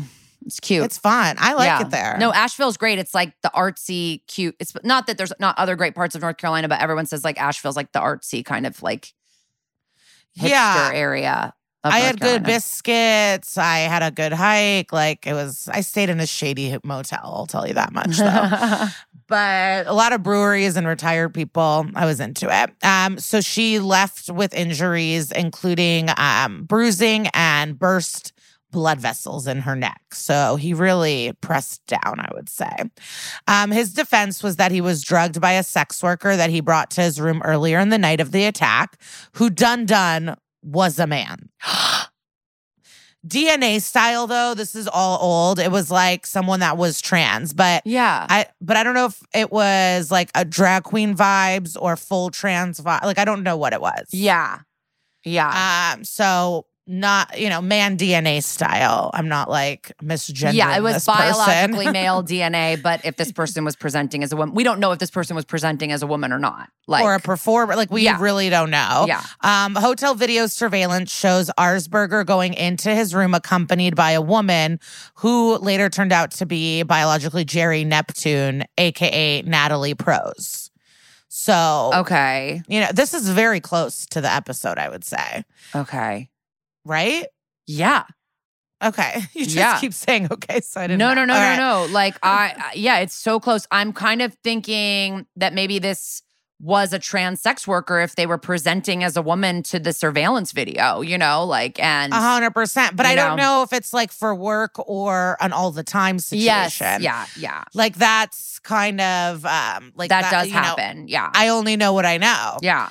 So the tape showed that this person, Neptune, aka Natalie, left the room of Arsberger alone with the violinist's iPad under their arm. The tape also shows Arsberger stumble out of his room and was naked and mindlessly knocking on guest doors. He said that he remembered nothing at all from that night. He says that he was drugged at a bar and was disoriented for 5 hours and that he got robbed. All the credit cards that were taken were used with what People magazine called high criminal energy. I love that. Serious damage. Oh my God, can we make merch that says high criminal energy? Yeah. So that's why I stumbled a little because I was like, wait, what is, I wonder what that means. Just like probably going to Barney's and buying like Louis Vuitton I think bags. You just see charges that are out of the norm and like crazy. And you're like, oh, that's high criminal energy. We should, next time we're out and about, we should be like, oh, that guy's giving me the high criminal energy. We gotta skedaddle out of here. So this person just took an iPad, and meanwhile, the violin is probably worth a lot more. Didn't take the violin. Unless you're in the know. I don't know if you know that instruments are a lot, but so much craftsmanship. You should know that a lot goes into making instruments. And maybe harder to sell. You can sell an iPad like anywhere, and like no one's going to bother to like. But a violin, you might have to go to like a special place to sell it. I don't know. Yeah. But the NYPD said that they could not find his name on any complaints regarding stolen credit cards. So he was saying that he was robbed, but he didn't file any complaints. But also, if he was drugged and was woken up naked, then like where would he have had time to file the complaint? Mm-hmm. So I don't really know if that's even important. So basically, Pamela's lawsuit says that she answered the door of her room at the Hudson Hotel near Columbus Circle, and I have stayed there in 2012. Oh, is it nice? It is gorgeous. I mean, I got Comedy Central's like comics to watch. It was my first time like getting flown out and put out for something like that. And the rooms are tiny. It's New York, but very sexy, very comfortable. I was so happy to be there. But what was amazing is like the lobby's all plants. There's just like plant walls everywhere before plant walls were a thing. So it was a gorgeous hotel. I remember having like great drinks. Like I remember feeling very, very special to be there. Maybe we should go. But Hudson Hotel, it is nice. It's really nice. Interesting. Okay. We're just never like none of my social engagements, unless it's Broadway, are ever like uptown. You know what I mean? I know, but I've spent a lot of time around Columbus Circle because I lived on the Upper West and I don't remember that hotel. But like, I probably not like I was staying in hotels. You know, you should Google the lobby unless they've remodeled. It was like fucking gorgeous. But I was also younger. Like I might have higher standards now. I might be now like, what is this trash? But. No. Plants are so 2012. So around 8 a.m., Pamela said that she answered the door and was confronted by Mr. Arsberger, who was completely naked, pushed his way into her room, seized her by the throat, and, in quotes, violently shook her and threw her around, bashing her head into the walls and shelves of the hotel room closet. She was saved by hotel employees who entered her room and pulled him off of her. They had heard her screams while they were looking for a loose, naked man. So, like, they saw... Like he was not, that's why I brought it up in the episode. So this guy was like running around knocking on all these doors. Yeah. And the security footage shows that. So I don't know if they just saw the security footage and were looking for him or people were calling. But so they were running around looking for this naked man, heard her scream, managed to get him off of her. And then the violinist fled to his room and was arrested by police shortly after. After his arrest, his passport was seized and he was released on $100,000 bail, but he was stuck in the U.S. And for the case, he would stay at friends' houses. But he missed his wife. So he was kept here for 15 months throughout everything. So he had to stay here. But the music community was on his side. And they did like GoFundMe style and raised money and let him crash at places and paid for him to stay places. And the quartet made comments and like everyone was very much team Stefan. Okay. Like a lot of people were like, we've got his back. So I don't know. Yeah. But a lot of, it's a little frustrating because in all of the statements from the quartet and all these musicians, like no one even mentioned Pamela. And it's like, even if you don't think the Stefan guy did anything, like you can it's very Erica Jane. Yeah. It's very Erica Jane, where it's like, if you feel like you're going to be, if you have empathy for these people, then then you're admitting you're guilty. And it's like, you could have not been quote unquote at fault and you were drugged or whatever, but like, all these people could have at least said, and we're so sorry what happened to that woman. Like, I just think it's fucked up. It's very boohoo. I had to sell my violin for legal fees. And it's like, okay, but you did physically attack a woman who is now scarred for life and might have like psychological and emotional trauma forever. So it's like, I was very much annoyed by the whole music community that was just like, we have his back. He's been, he's the victim. And it's like, no, there was a victim. Like, fuck off. So that's just very Erica Jane, and you can support him while also acknowledging, and we're so sorry what happened to her. So in 2016, though prosecutors dismissed the attempted murder, strangulation, and burglary charges against Arsberger, he did cop to the misdemeanor assault and was sentenced to an unconditional discharge, served no jail time and no fine, and that was part of a plea deal. The official charge was reckless assault in the third degree without a factual admission. I don't really know what that means, but I added it. He also waived his right to appeal as part of the plea, and his lawyers insist that he was too high for the necessary intent needed for the top charges. But like I said, there was no evidence of any drugging at all. No evidence. There was nothing found in his system, no drugs found, and at all. And the cops, like I mentioned, said that he did not seem drugged. I mean, there was no signs. I'm literally just really quickly Googling like drugs that make you violent, and like obviously there are, but it's like cocaine, methamphetamine, bath salts, synthetic marijuana. Like it's just not really the kind of thing that someone who's trying to rob you or fuck with you is going to sprinkle into your drink. Like you're not going to be like, here's a little cocaine. You know what I mean? Like, yeah. Can you wake up from ketamine wilds or no? I don't know. I guess I don't know. I mean, I know people that go into K-hole therapeutically, so I don't really think about it like as something that makes you, it's not on this list of this random website I'm on. I don't know. No, but also nothing was found. So the prosecution's like, he didn't have the necessary wherewithal to like commit this crime, but like there is no evidence, but whatever. He did get his passport back. He was able to go home after 15 months. Newsday New York said the victim was satisfied with the plea and sentence, but that's as prosecutors told the judge. Yeah. And I did not find any information about the civil suit, but hopefully she got I hope she got some money. Fucking money. Yeah. And then the New York Post reported that Neptune also took a plea deal for robbing Arsberger. And all of this for an iPad. Like you drugged someone and stole their iPad. But we don't know. There's no signs. That's what I like. Because they also found him the next morning. They probably, if he was saying he was drugged, they probably tested him. Like, but if she was okay with this plea and that like she did really feel that he was crazed and it wasn't a personal attack, like it was out of character. There wasn't direct motive. What if a big man opened the door, like, and he got his ass kicked? You know, like she shouldn't have opened the door, not to blame the victim. No, like, of course. But like, I don't open hotel room. I don't even like. I guess it's like in his hallucination, he might have thought this is a person who robbed me. This is a person who is fucking with me. But like, you're not wearing clothes. Like you're definitely on something, right? I know the drugs aren't found. I want to know what made her open the door.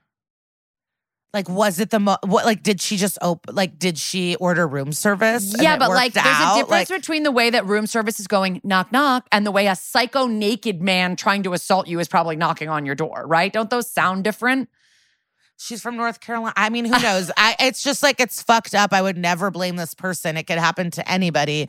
But I am just like, teens were playing pranks and I called downstairs going, I don't like this knocking. I'm like, maybe it's because I'm so high and like paranoid because of this podcast. I mean, she could have maybe just opened her door to see what the noise was and he barged in. You know, like, who knows? I'm certainly not blaming her. It's just like, yeah. It's a weird case. I don't know. And is this guy a violent maniac? I don't know. The only thing that turned me off is that the people that had his back didn't acknowledge that like someone was physically assaulted. Yeah, and is probably traumatized. I mean, like that's horrible.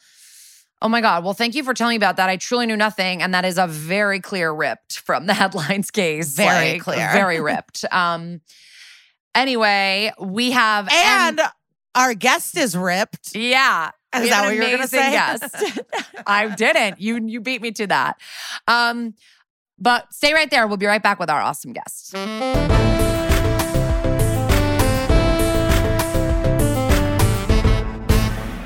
Okay, you guys, today's guest is an actor who has had some truly diverse roles. He was a regular on the show Black Sails. He's been in Agents of S.H.I.E.L.D., and he even got to play Joan Cusack's very kinky lover on Shameless. But you know him today as the flute-playing possible criminal, Anton Krasnikov. Please enjoy our hang session with the very cool Zach McGowen. With all of SVU, I don't know how familiar, they find a dead body, something always aggressive happens, but you playing the flute is the most wild start to any SVU in its history. It has been so requested. Everyone's like, you got to do the flute episode and get Zach McGowen. We were like, yeah, we're working on it. And here you are. It was like the strangest thing in the world doing that flute thing. Like I had been just playing like all these like kind of badass characters and stuff. And then I like showed up and like started my flute lessons and it was just a blast. Like I kept thinking, what is it? It's like Anchorman or something. Is it Anchorman with the flute? Yeah, with the jazz flute. Yeah. Yes, totally. Yeah, so wait, that's one of the things I was going to ask you. Like, did you know how to play the flute? They make you take lessons just so you could have basic handling skills? Like what was the deal? So it was kind of funny. So, no, I don't know how to play the flute. And I still don't know how to play the flute.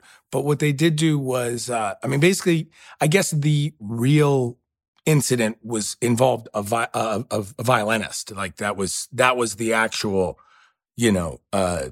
musical instrument that was, this guy was known for. And they asked me if I did that, and I said no. And we were planning on, I guess, faking that. But then they came up with the flute thing and put me with basically I was in a hotel in Lower Manhattan with like this jazz flute guy who was awesome. And he was just kind of running me down the basics and teaching me that piece of the thing. And so we just did that piece of it. So I don't know how to play like any other flute, you know? But you played it. But you played. Wow. Yeah, but then they had, I think they also made it nice.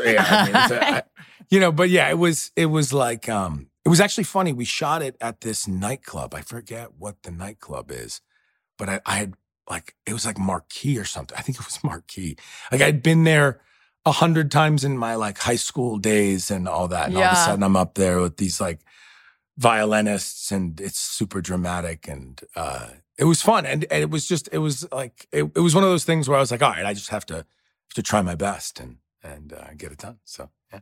Yeah, it was giving very big Lord of the Dance vibes, kind of like, like an instrumental rock concert almost in a way, like that people were so psyched to see you guys. And then you're this like sexy internationally renowned flautist. I think it's like, am I in like I think I'm in like a tuxedo with tails or something. Yeah, you're in like a pretty fancy outfit and so are the women. And it's really like, I don't know. It's just, it's a wild opening for SVU and it makes the episode very memorable. And now, I will say that. Props to all the women in that who are, because they're actually awesome violinists. Like those. Oh, really? They're like, concert, whatever the term is. They're like real violinists who perform as well as actors as well. So they were like, I was just trying to, keep up with them. Does it look absurd or is this all right? Like, And of course, was the Russian accent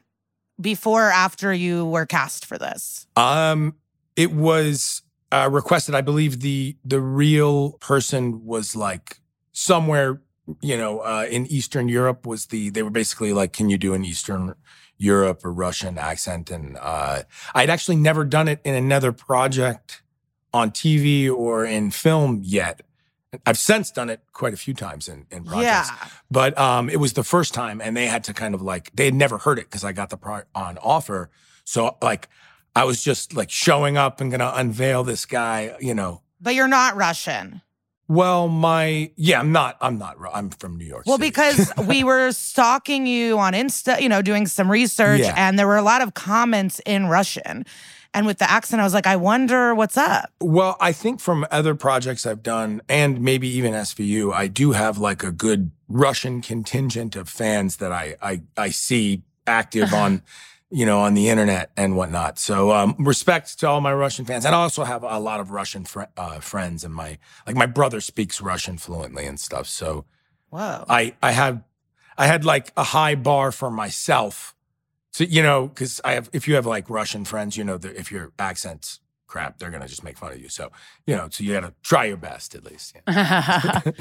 Yeah, because looking at your IMDb, you've got like a couple of Antons, Andres, like maybe it's the long hair. Yeah. You're just like, whatever they hire me for. Honestly, I enjoy acting. So yeah, sometimes I got to play another Russian character on Agents of S.H.I.E.L.D. for a long time. And his name was Anton, and actually they cut my hair off to play that Russian. He had short hair, so I cut my hair off and then grew back, and And you prefer long hair, like and then they make you cut it, or you grew it out for? No, roles? I mean I initially grew it out when I was just doing voiceover work and stuff, and it didn't really matter. And I had a kid, and then I got cast with like a long hair role, and then people know me as having long hair. Except most of my life, my friends know me as the dude with the shaved head. So it's it's like it's just hair. I don't know. Yeah. No, it's great hair. It is not just hair. I would say it's a signature. It's a signature of yours now. The long hair. I'm gonna shave it off for the so that people stop using plastics. I just saw that Momoa did that, so I'm gonna do it too. Oh, no, okay, cool. I'm just joking. No, I'm not gonna do that. I was like, not right it's now. like the new challenge. My kids have too much fun braiding it right now. I have 3 daughters, so they just like. Oh my gosh! I should have come in full braids. I could have. Yeah, see, I have a son who will not stop pulling my hair, so I consider shaving it all the time. There you go. I have a son too. He likes to pull my hair too. They braid more of mine. Yeah. Some knots in there too. Did you always plan on having tons of kids? Yeah, I always knew I wanted kids. I come from a family of three. And, if my kids my parents had stopped at 1 or 2, I wouldn't be around. So I kind of, and I think that it's good to give, it's kind of like, it's easier to have 2 dogs than 1 dog, because if you have 1 dog, then you're the other dog, that plays with the dog. So it's that, I think I really benefit from that. Like my kids just all play together, and I can just watch with a cold beer. Don't pull his hair, Wow, that's really nice. Because I have 2 and it's breaking me. So I'm kind of like, wow, how do you do 4? But then people tell me that 1 to 2 is a huge difference. But then 3, 4, it's we have the same agent, me and Lisa, and she goes, your third's like a house cat. Who you don't even know that. Once you live in the madness, you live in the madness. So then, it's just more. What's 1 more, 2 more? Yeah. I'm from 6 kids, so I know the madness too. There you go. But 6 your is pictures serious. of That's serious. 6 is it's mentally ill a little bit, but we saw TBT. You've been with your wife for so long. Yeah, since the millennium. Since that happened. Half. What actually we realized we're just now over half our life with each other. Just oh my gosh. Yeah. Because we got together when when I was 20 and she was 19. So oh my gosh, I'm 42 and she's about to turn 42. So we realized, we were like, wait a second, we've been together longer than Then we haven't been together. Yeah. Wow. That's incredible. Long time. What's the secret?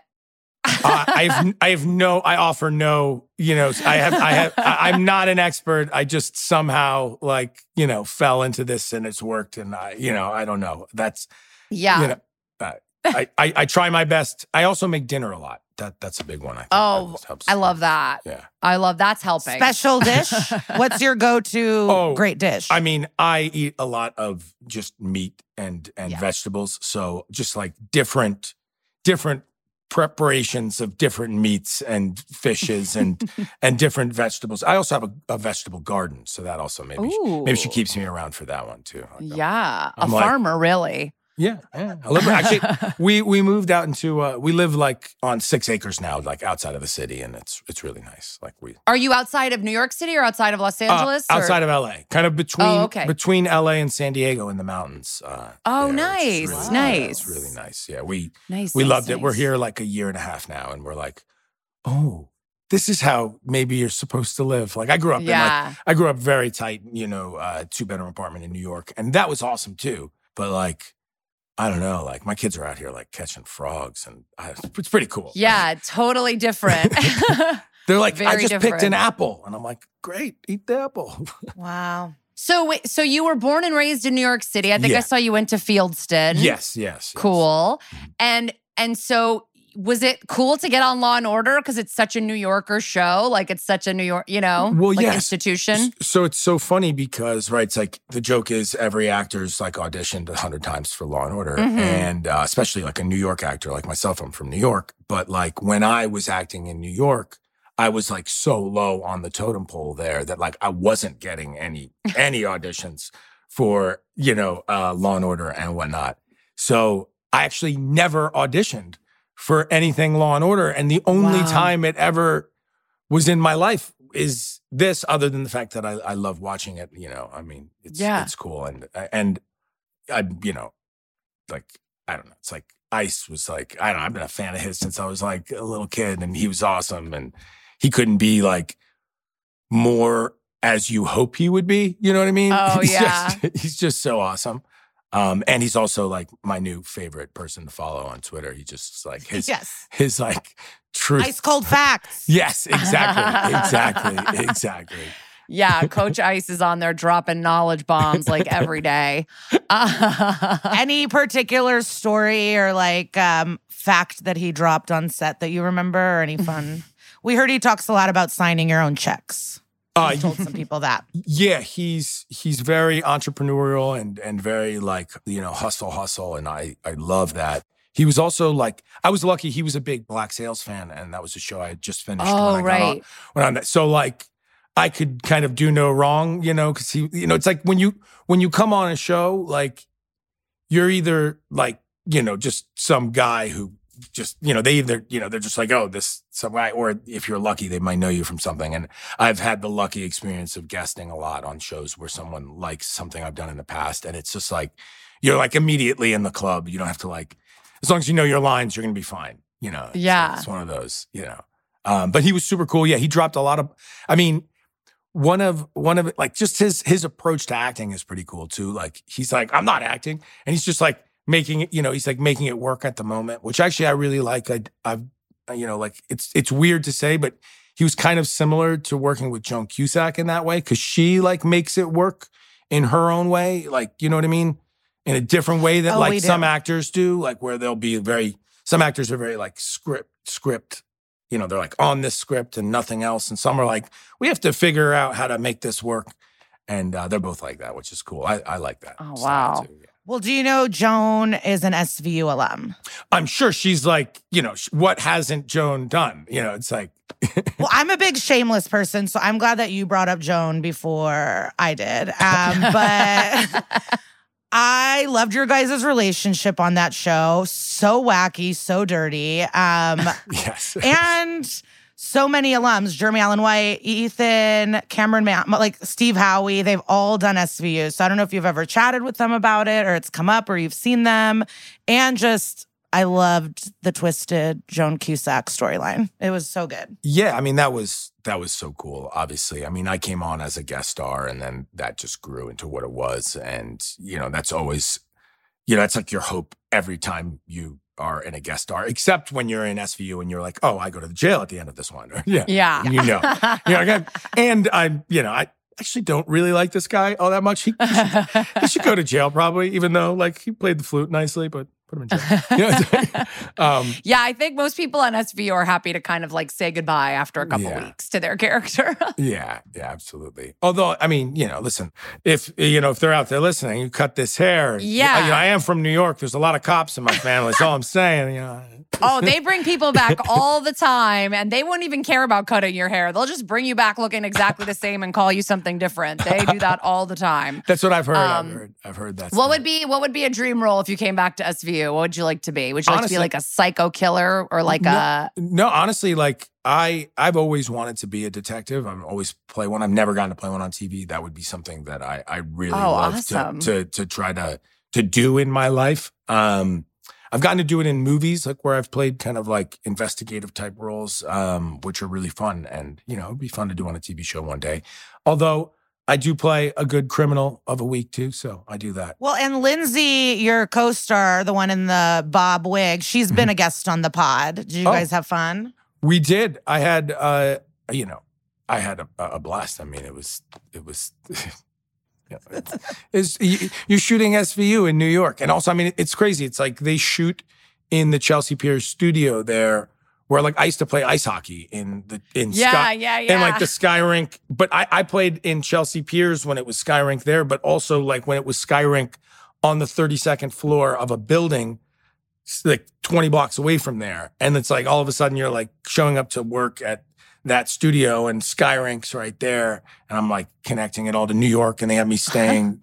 It's like I have family still in New York and whatnot, but a lot of them live in Long Island. And like I feel like when I go to New York the most is when I'm like working on a New York TV show and then I'm like back living in the city and, getting a bacon, egg, and cheese on the corner and, Have the kids come back? Have you brought them to New York? Yeah. Cool. They've seen it all. They love New York pizza and and Gray's Papaya hot dogs, which is still there. Gray's Papaya hot dogs are still there. Yes. Well, I'm from like Chicagoland area, and the hot dogs are just better there. That's the one thing we got. Here we go. I agree that a Vienna beef hot dog with all the stuff can't be beaten, but there is the simplicity of this, like the dirty water dog in New York. And just a quick little snack. So now this segues into a question I have for you because, you're very physically fit. You have 4 kids. What's going on? What's the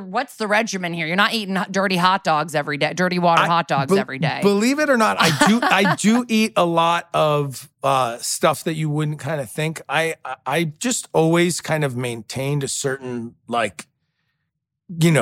fitness line with which I kind of just operate. And I do a lot of like intermittent fasting is something that I've been doing now. Okay. I've been doing that now for like 25 years though. Like I developed that. Like I developed that on my own, just knowing that like if I went longer periods and then ate what I wanted, I could satiate what it is, you know, I could satiate whatever craving I was having while still, you know, going that distance and knowing that I wasn't going to, you know, put more in than I was taking out. Right. Which is kind of like the simple way I've thought of money my whole life and just everything. I kind of like, I think things are a lot simpler and that like we are just like overthink the entire world, like, and that we're just like our worst enemies. And so I just try to keep it simple. I'm like, all right, well, if I don't eat until after 5 o'clock today and I'm pretty physically active that day and, you know, I also work out, definitely I'm going to be in a good spot. And then I'll just eat whatever I want because I'll be hungry. And I drink a lot of, and then just drink a lot of water. And also lots of light beer. Also, I do. Yeah, I do a lot of those too. Keeping it light. I'm a light beer fan. I'm a Bud Light girl, but are you like Michelob Ultra? Do you go as low as you can go with those cals or what?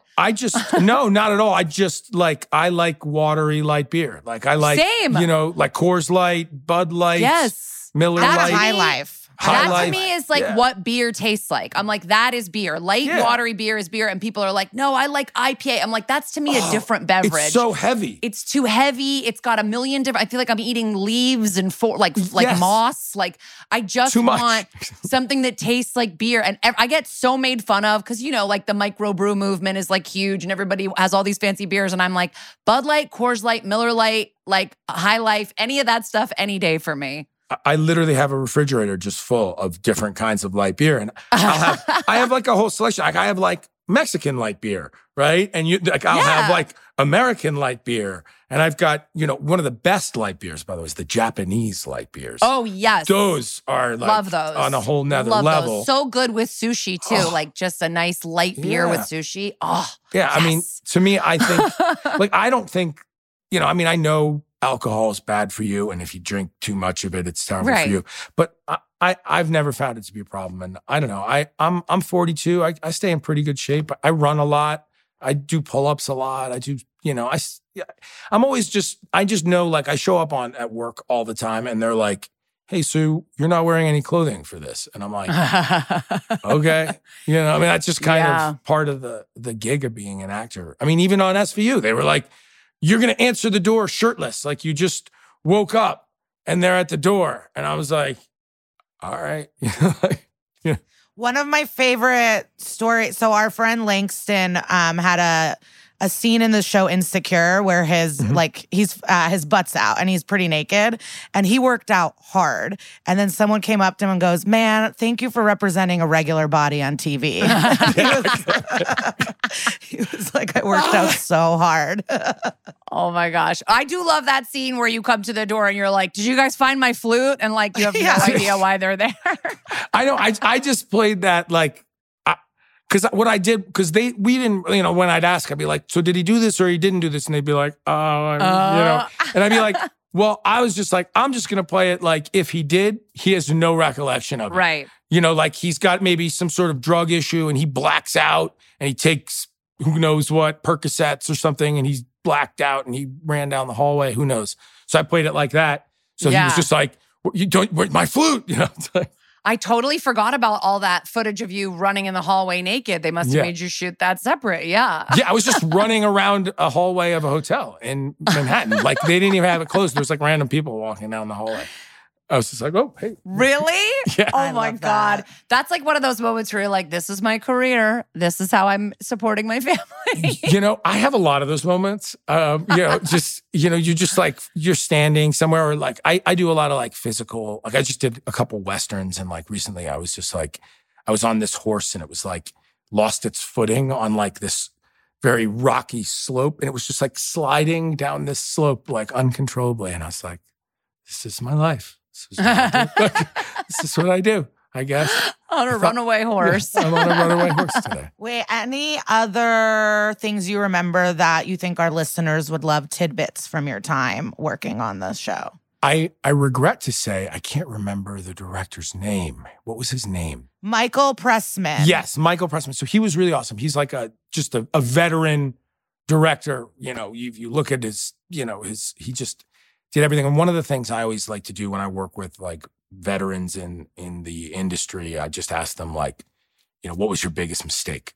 I was just when I'm working with people like, you work with a big actor, you just go like, what was your biggest mistake? And such a good question. Yeah. And just to see like, where they really felt like they could have taken a different trajectory or done something even better or whatever.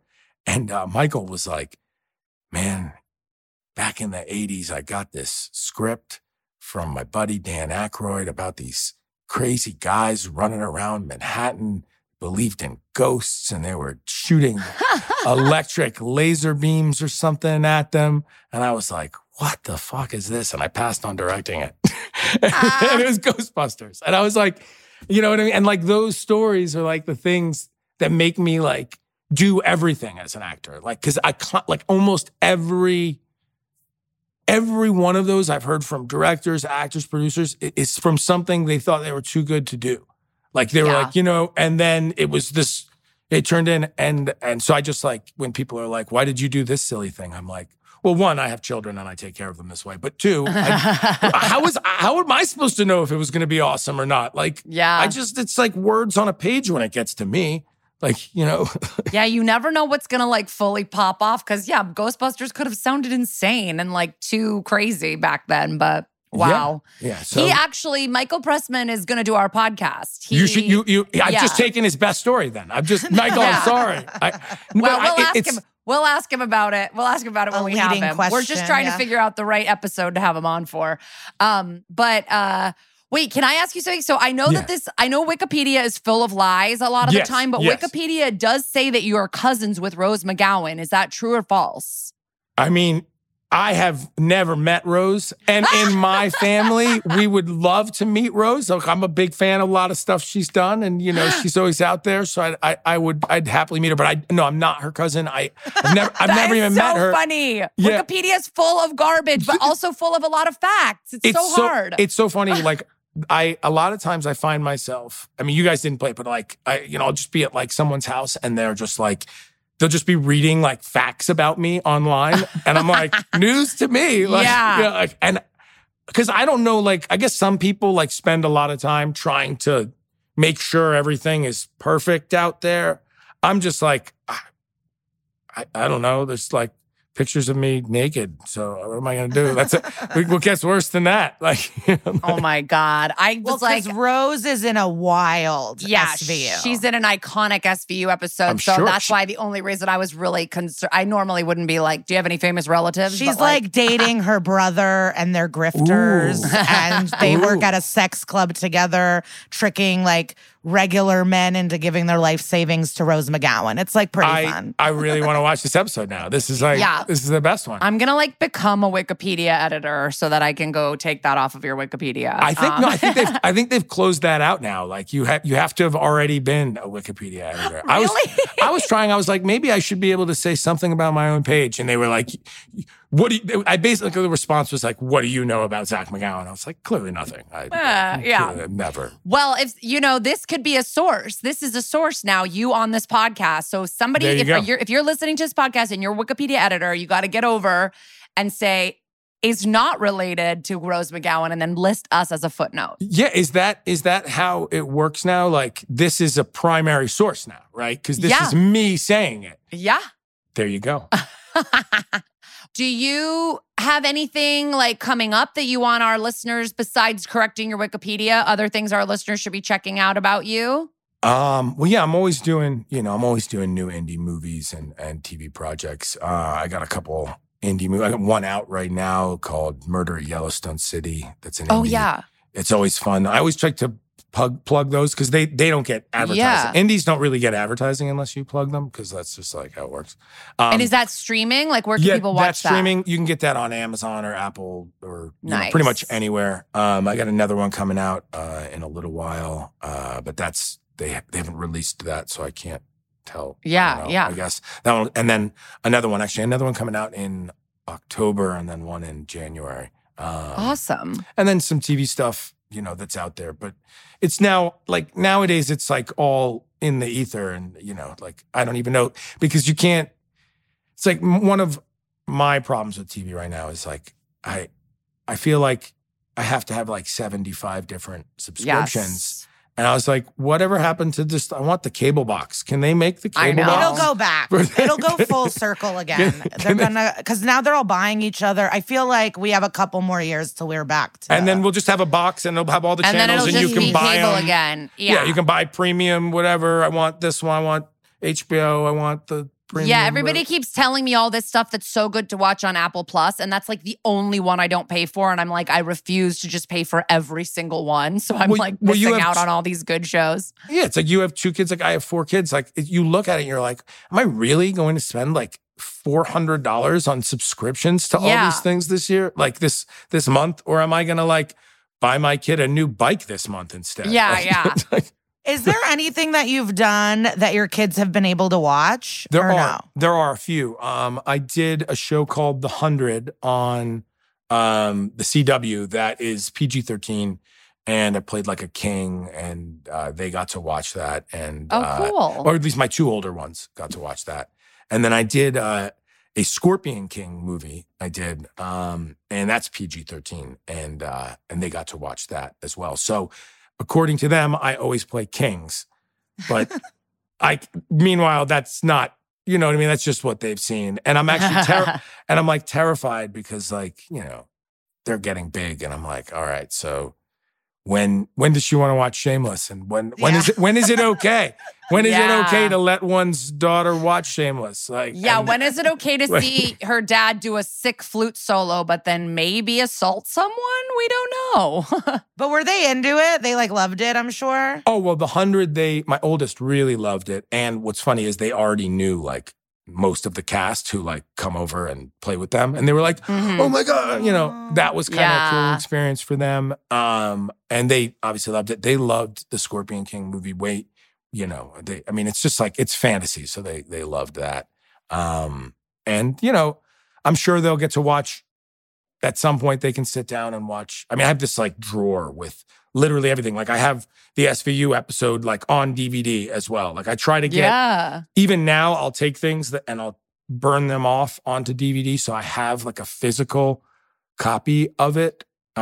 Because I feel like it's my work, right? Like, and then now there's like a drawer, and one day, my great grandkids can figure out how to play a DVD and watch, They can go to an antique shop and find a DVD player and see their great grandfather's work. Yeah.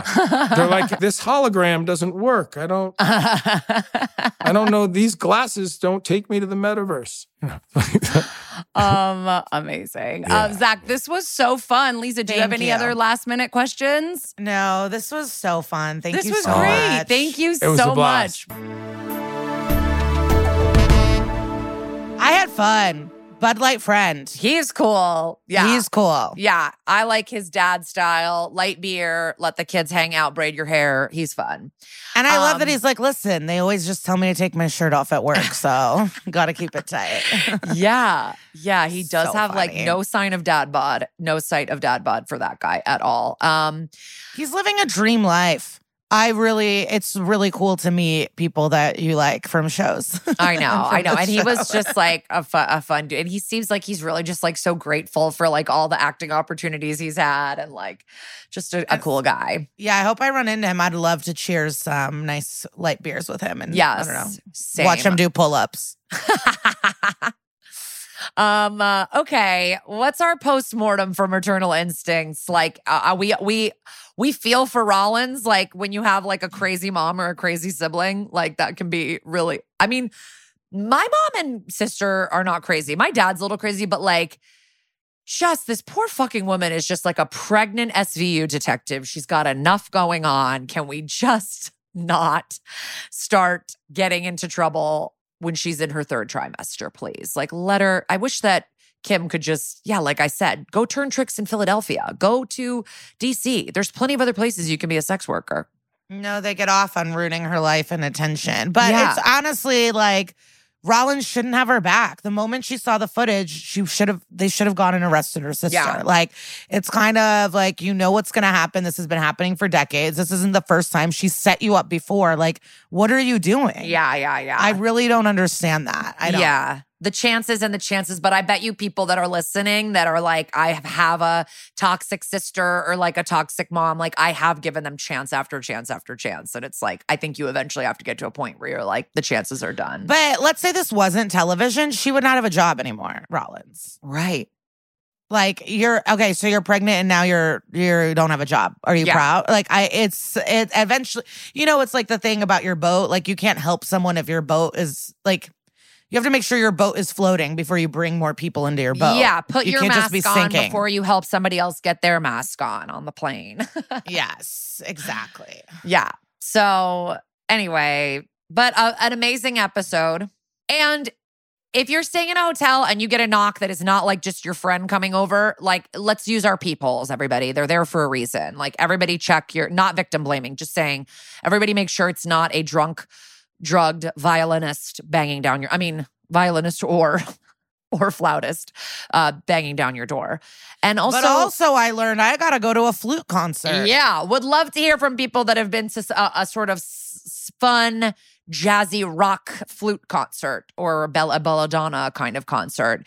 And if you know of what drugs somebody would slip you that would make you so violent to attack other people, besides like bath salts, I just don't know why you would give someone that if you were trying to rob them. No, and even the real case, it's like nothing was found in your system. So like, What is it? But like for him too, it's like, what could somebody give you that knocks you out and then when you wake up, you're in a amnesic rage? Wait, you told me Ambien and alcohol does that. I did? Remember? Because you gave me an Ambien to go to Australia. Yeah. And you were really strict with me. You're like, you take it right when you want to go to bed. And don't fight it. And do not fight it. Yeah. Or crazy shit happens. And usually when people lose it on planes, it's Ambien and alcohol, no? Yes, I agree. But he passed out first. That's what's so weird. It's like whatever she gave you made you pass out, then made you rise up hours later. But that's not Ambien? And go nuts? No, I don't Ambien, think you'd so. go crazy and you wouldn't even you go pass nuts out. because you are fighting it and your mind's like doing crazy things, so you never do the sleep and you just go crazy. Damn, yeah, because you were really strict with me. You were like, like I put my sleep mask on as I took it because I'm not really a pill popper. And I'm not either. So I have literally just taken Ambien on a couple of 10 plus hour flights. And I just tell people, I'm like, don't take it and watch a movie. Don't take it and try to read a book. It's like, take it to close your eyes and go to sleep. And it really does work. But if you fight it, you get like Ambien crime, Ambien shopping, all the crazy Ambien shit you hear about. Yeah, hopefully there's some pharmacists listening. Asif Ali's brother's pharmacist. Maybe I'll ask him. We should. That king of the red carpet. We should ask him. I cannot wait to see him again and talk about that carpet. I think he knew. That press tour had been such a mess. Yeah. For Darlings, don't do your darlings. What is it? Dare your don't darlings. worry, darling. Don't worry, darling. And it was like, I just love that he came in with like none of that drama in his body or being and just like enjoyed the moment and had fun and like it was probably so funny in the Q&A. And just so everybody knows what we're talking about, Asif Ali, who we both know through stand-up, is in that movie, a very funny person, a great actor. He went on the red carpet just in all stuff he got from Goodwill, which I stan. I think that's so fun and cool. And like, who are you wearing? I don't know. I found it at Goodwill. Who cares? Like, I think that's fun. Nikki Glaser does that. She does Goodwill shopping for her performance dresses. Oh, really? Yeah. Cool. She just goes to a town and gets a dress. Or like gets some dresses for cheap. I think Whitney Cummings does that too. Oh, wow. Yeah, I feel, because if you're on stage every night and people are taking photos and you don't want to be like fully stylist and looks constantly, like it seems like Goodwill is a great option. Yeah.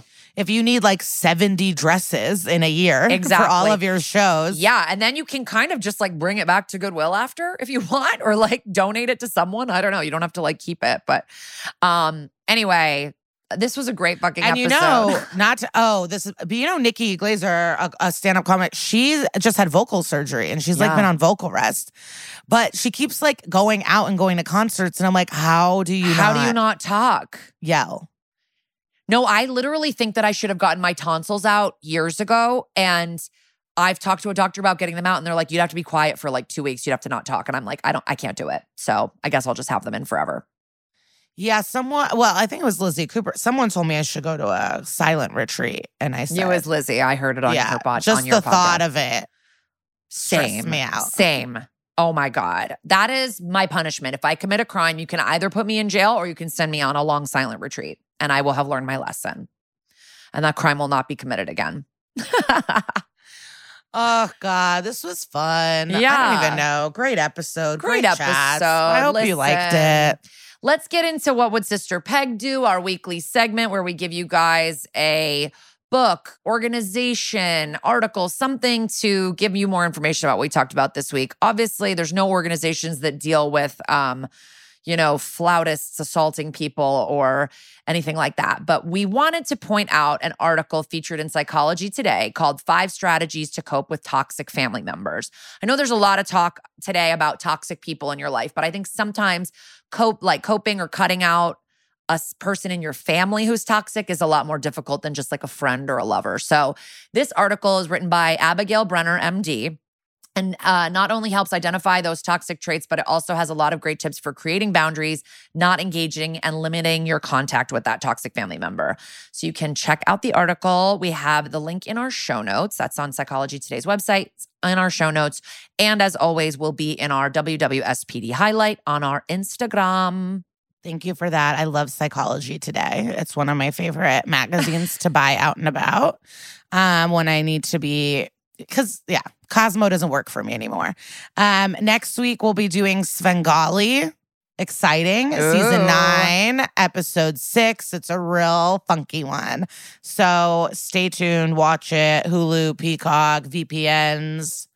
I don't know. You guys know DVR. you know what to do. NBC. Does anyone watch it live? Hit us up no, these are old. Never mind. I'm going to stop talking. I need a nap. Bye, guys. Don't forget to buy tickets for our tour. See you next week. Bye-bye.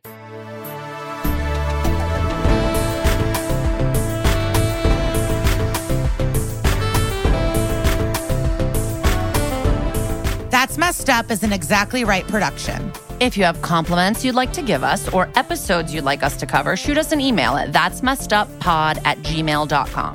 Follow the podcast on Instagram at That's Messed Up Pod and on Twitter at Messed Up Pod. And follow us personally at Kara Clank and at Glitter Cheese. As always, please see our show notes for sources and more information. Thank you so much to our producer, Casey O'Brien. And to our mixer, John Bradley, and our guest booker, Patrick Kottner. And to Henry Kapersky for our theme song and Carly Jean Andrews for our artwork. Thank you to our executive producers, Georgia Hardstark, Karen Kilgariff, Danielle Kramer, and everybody at Exactly Right Media. Dun, dun!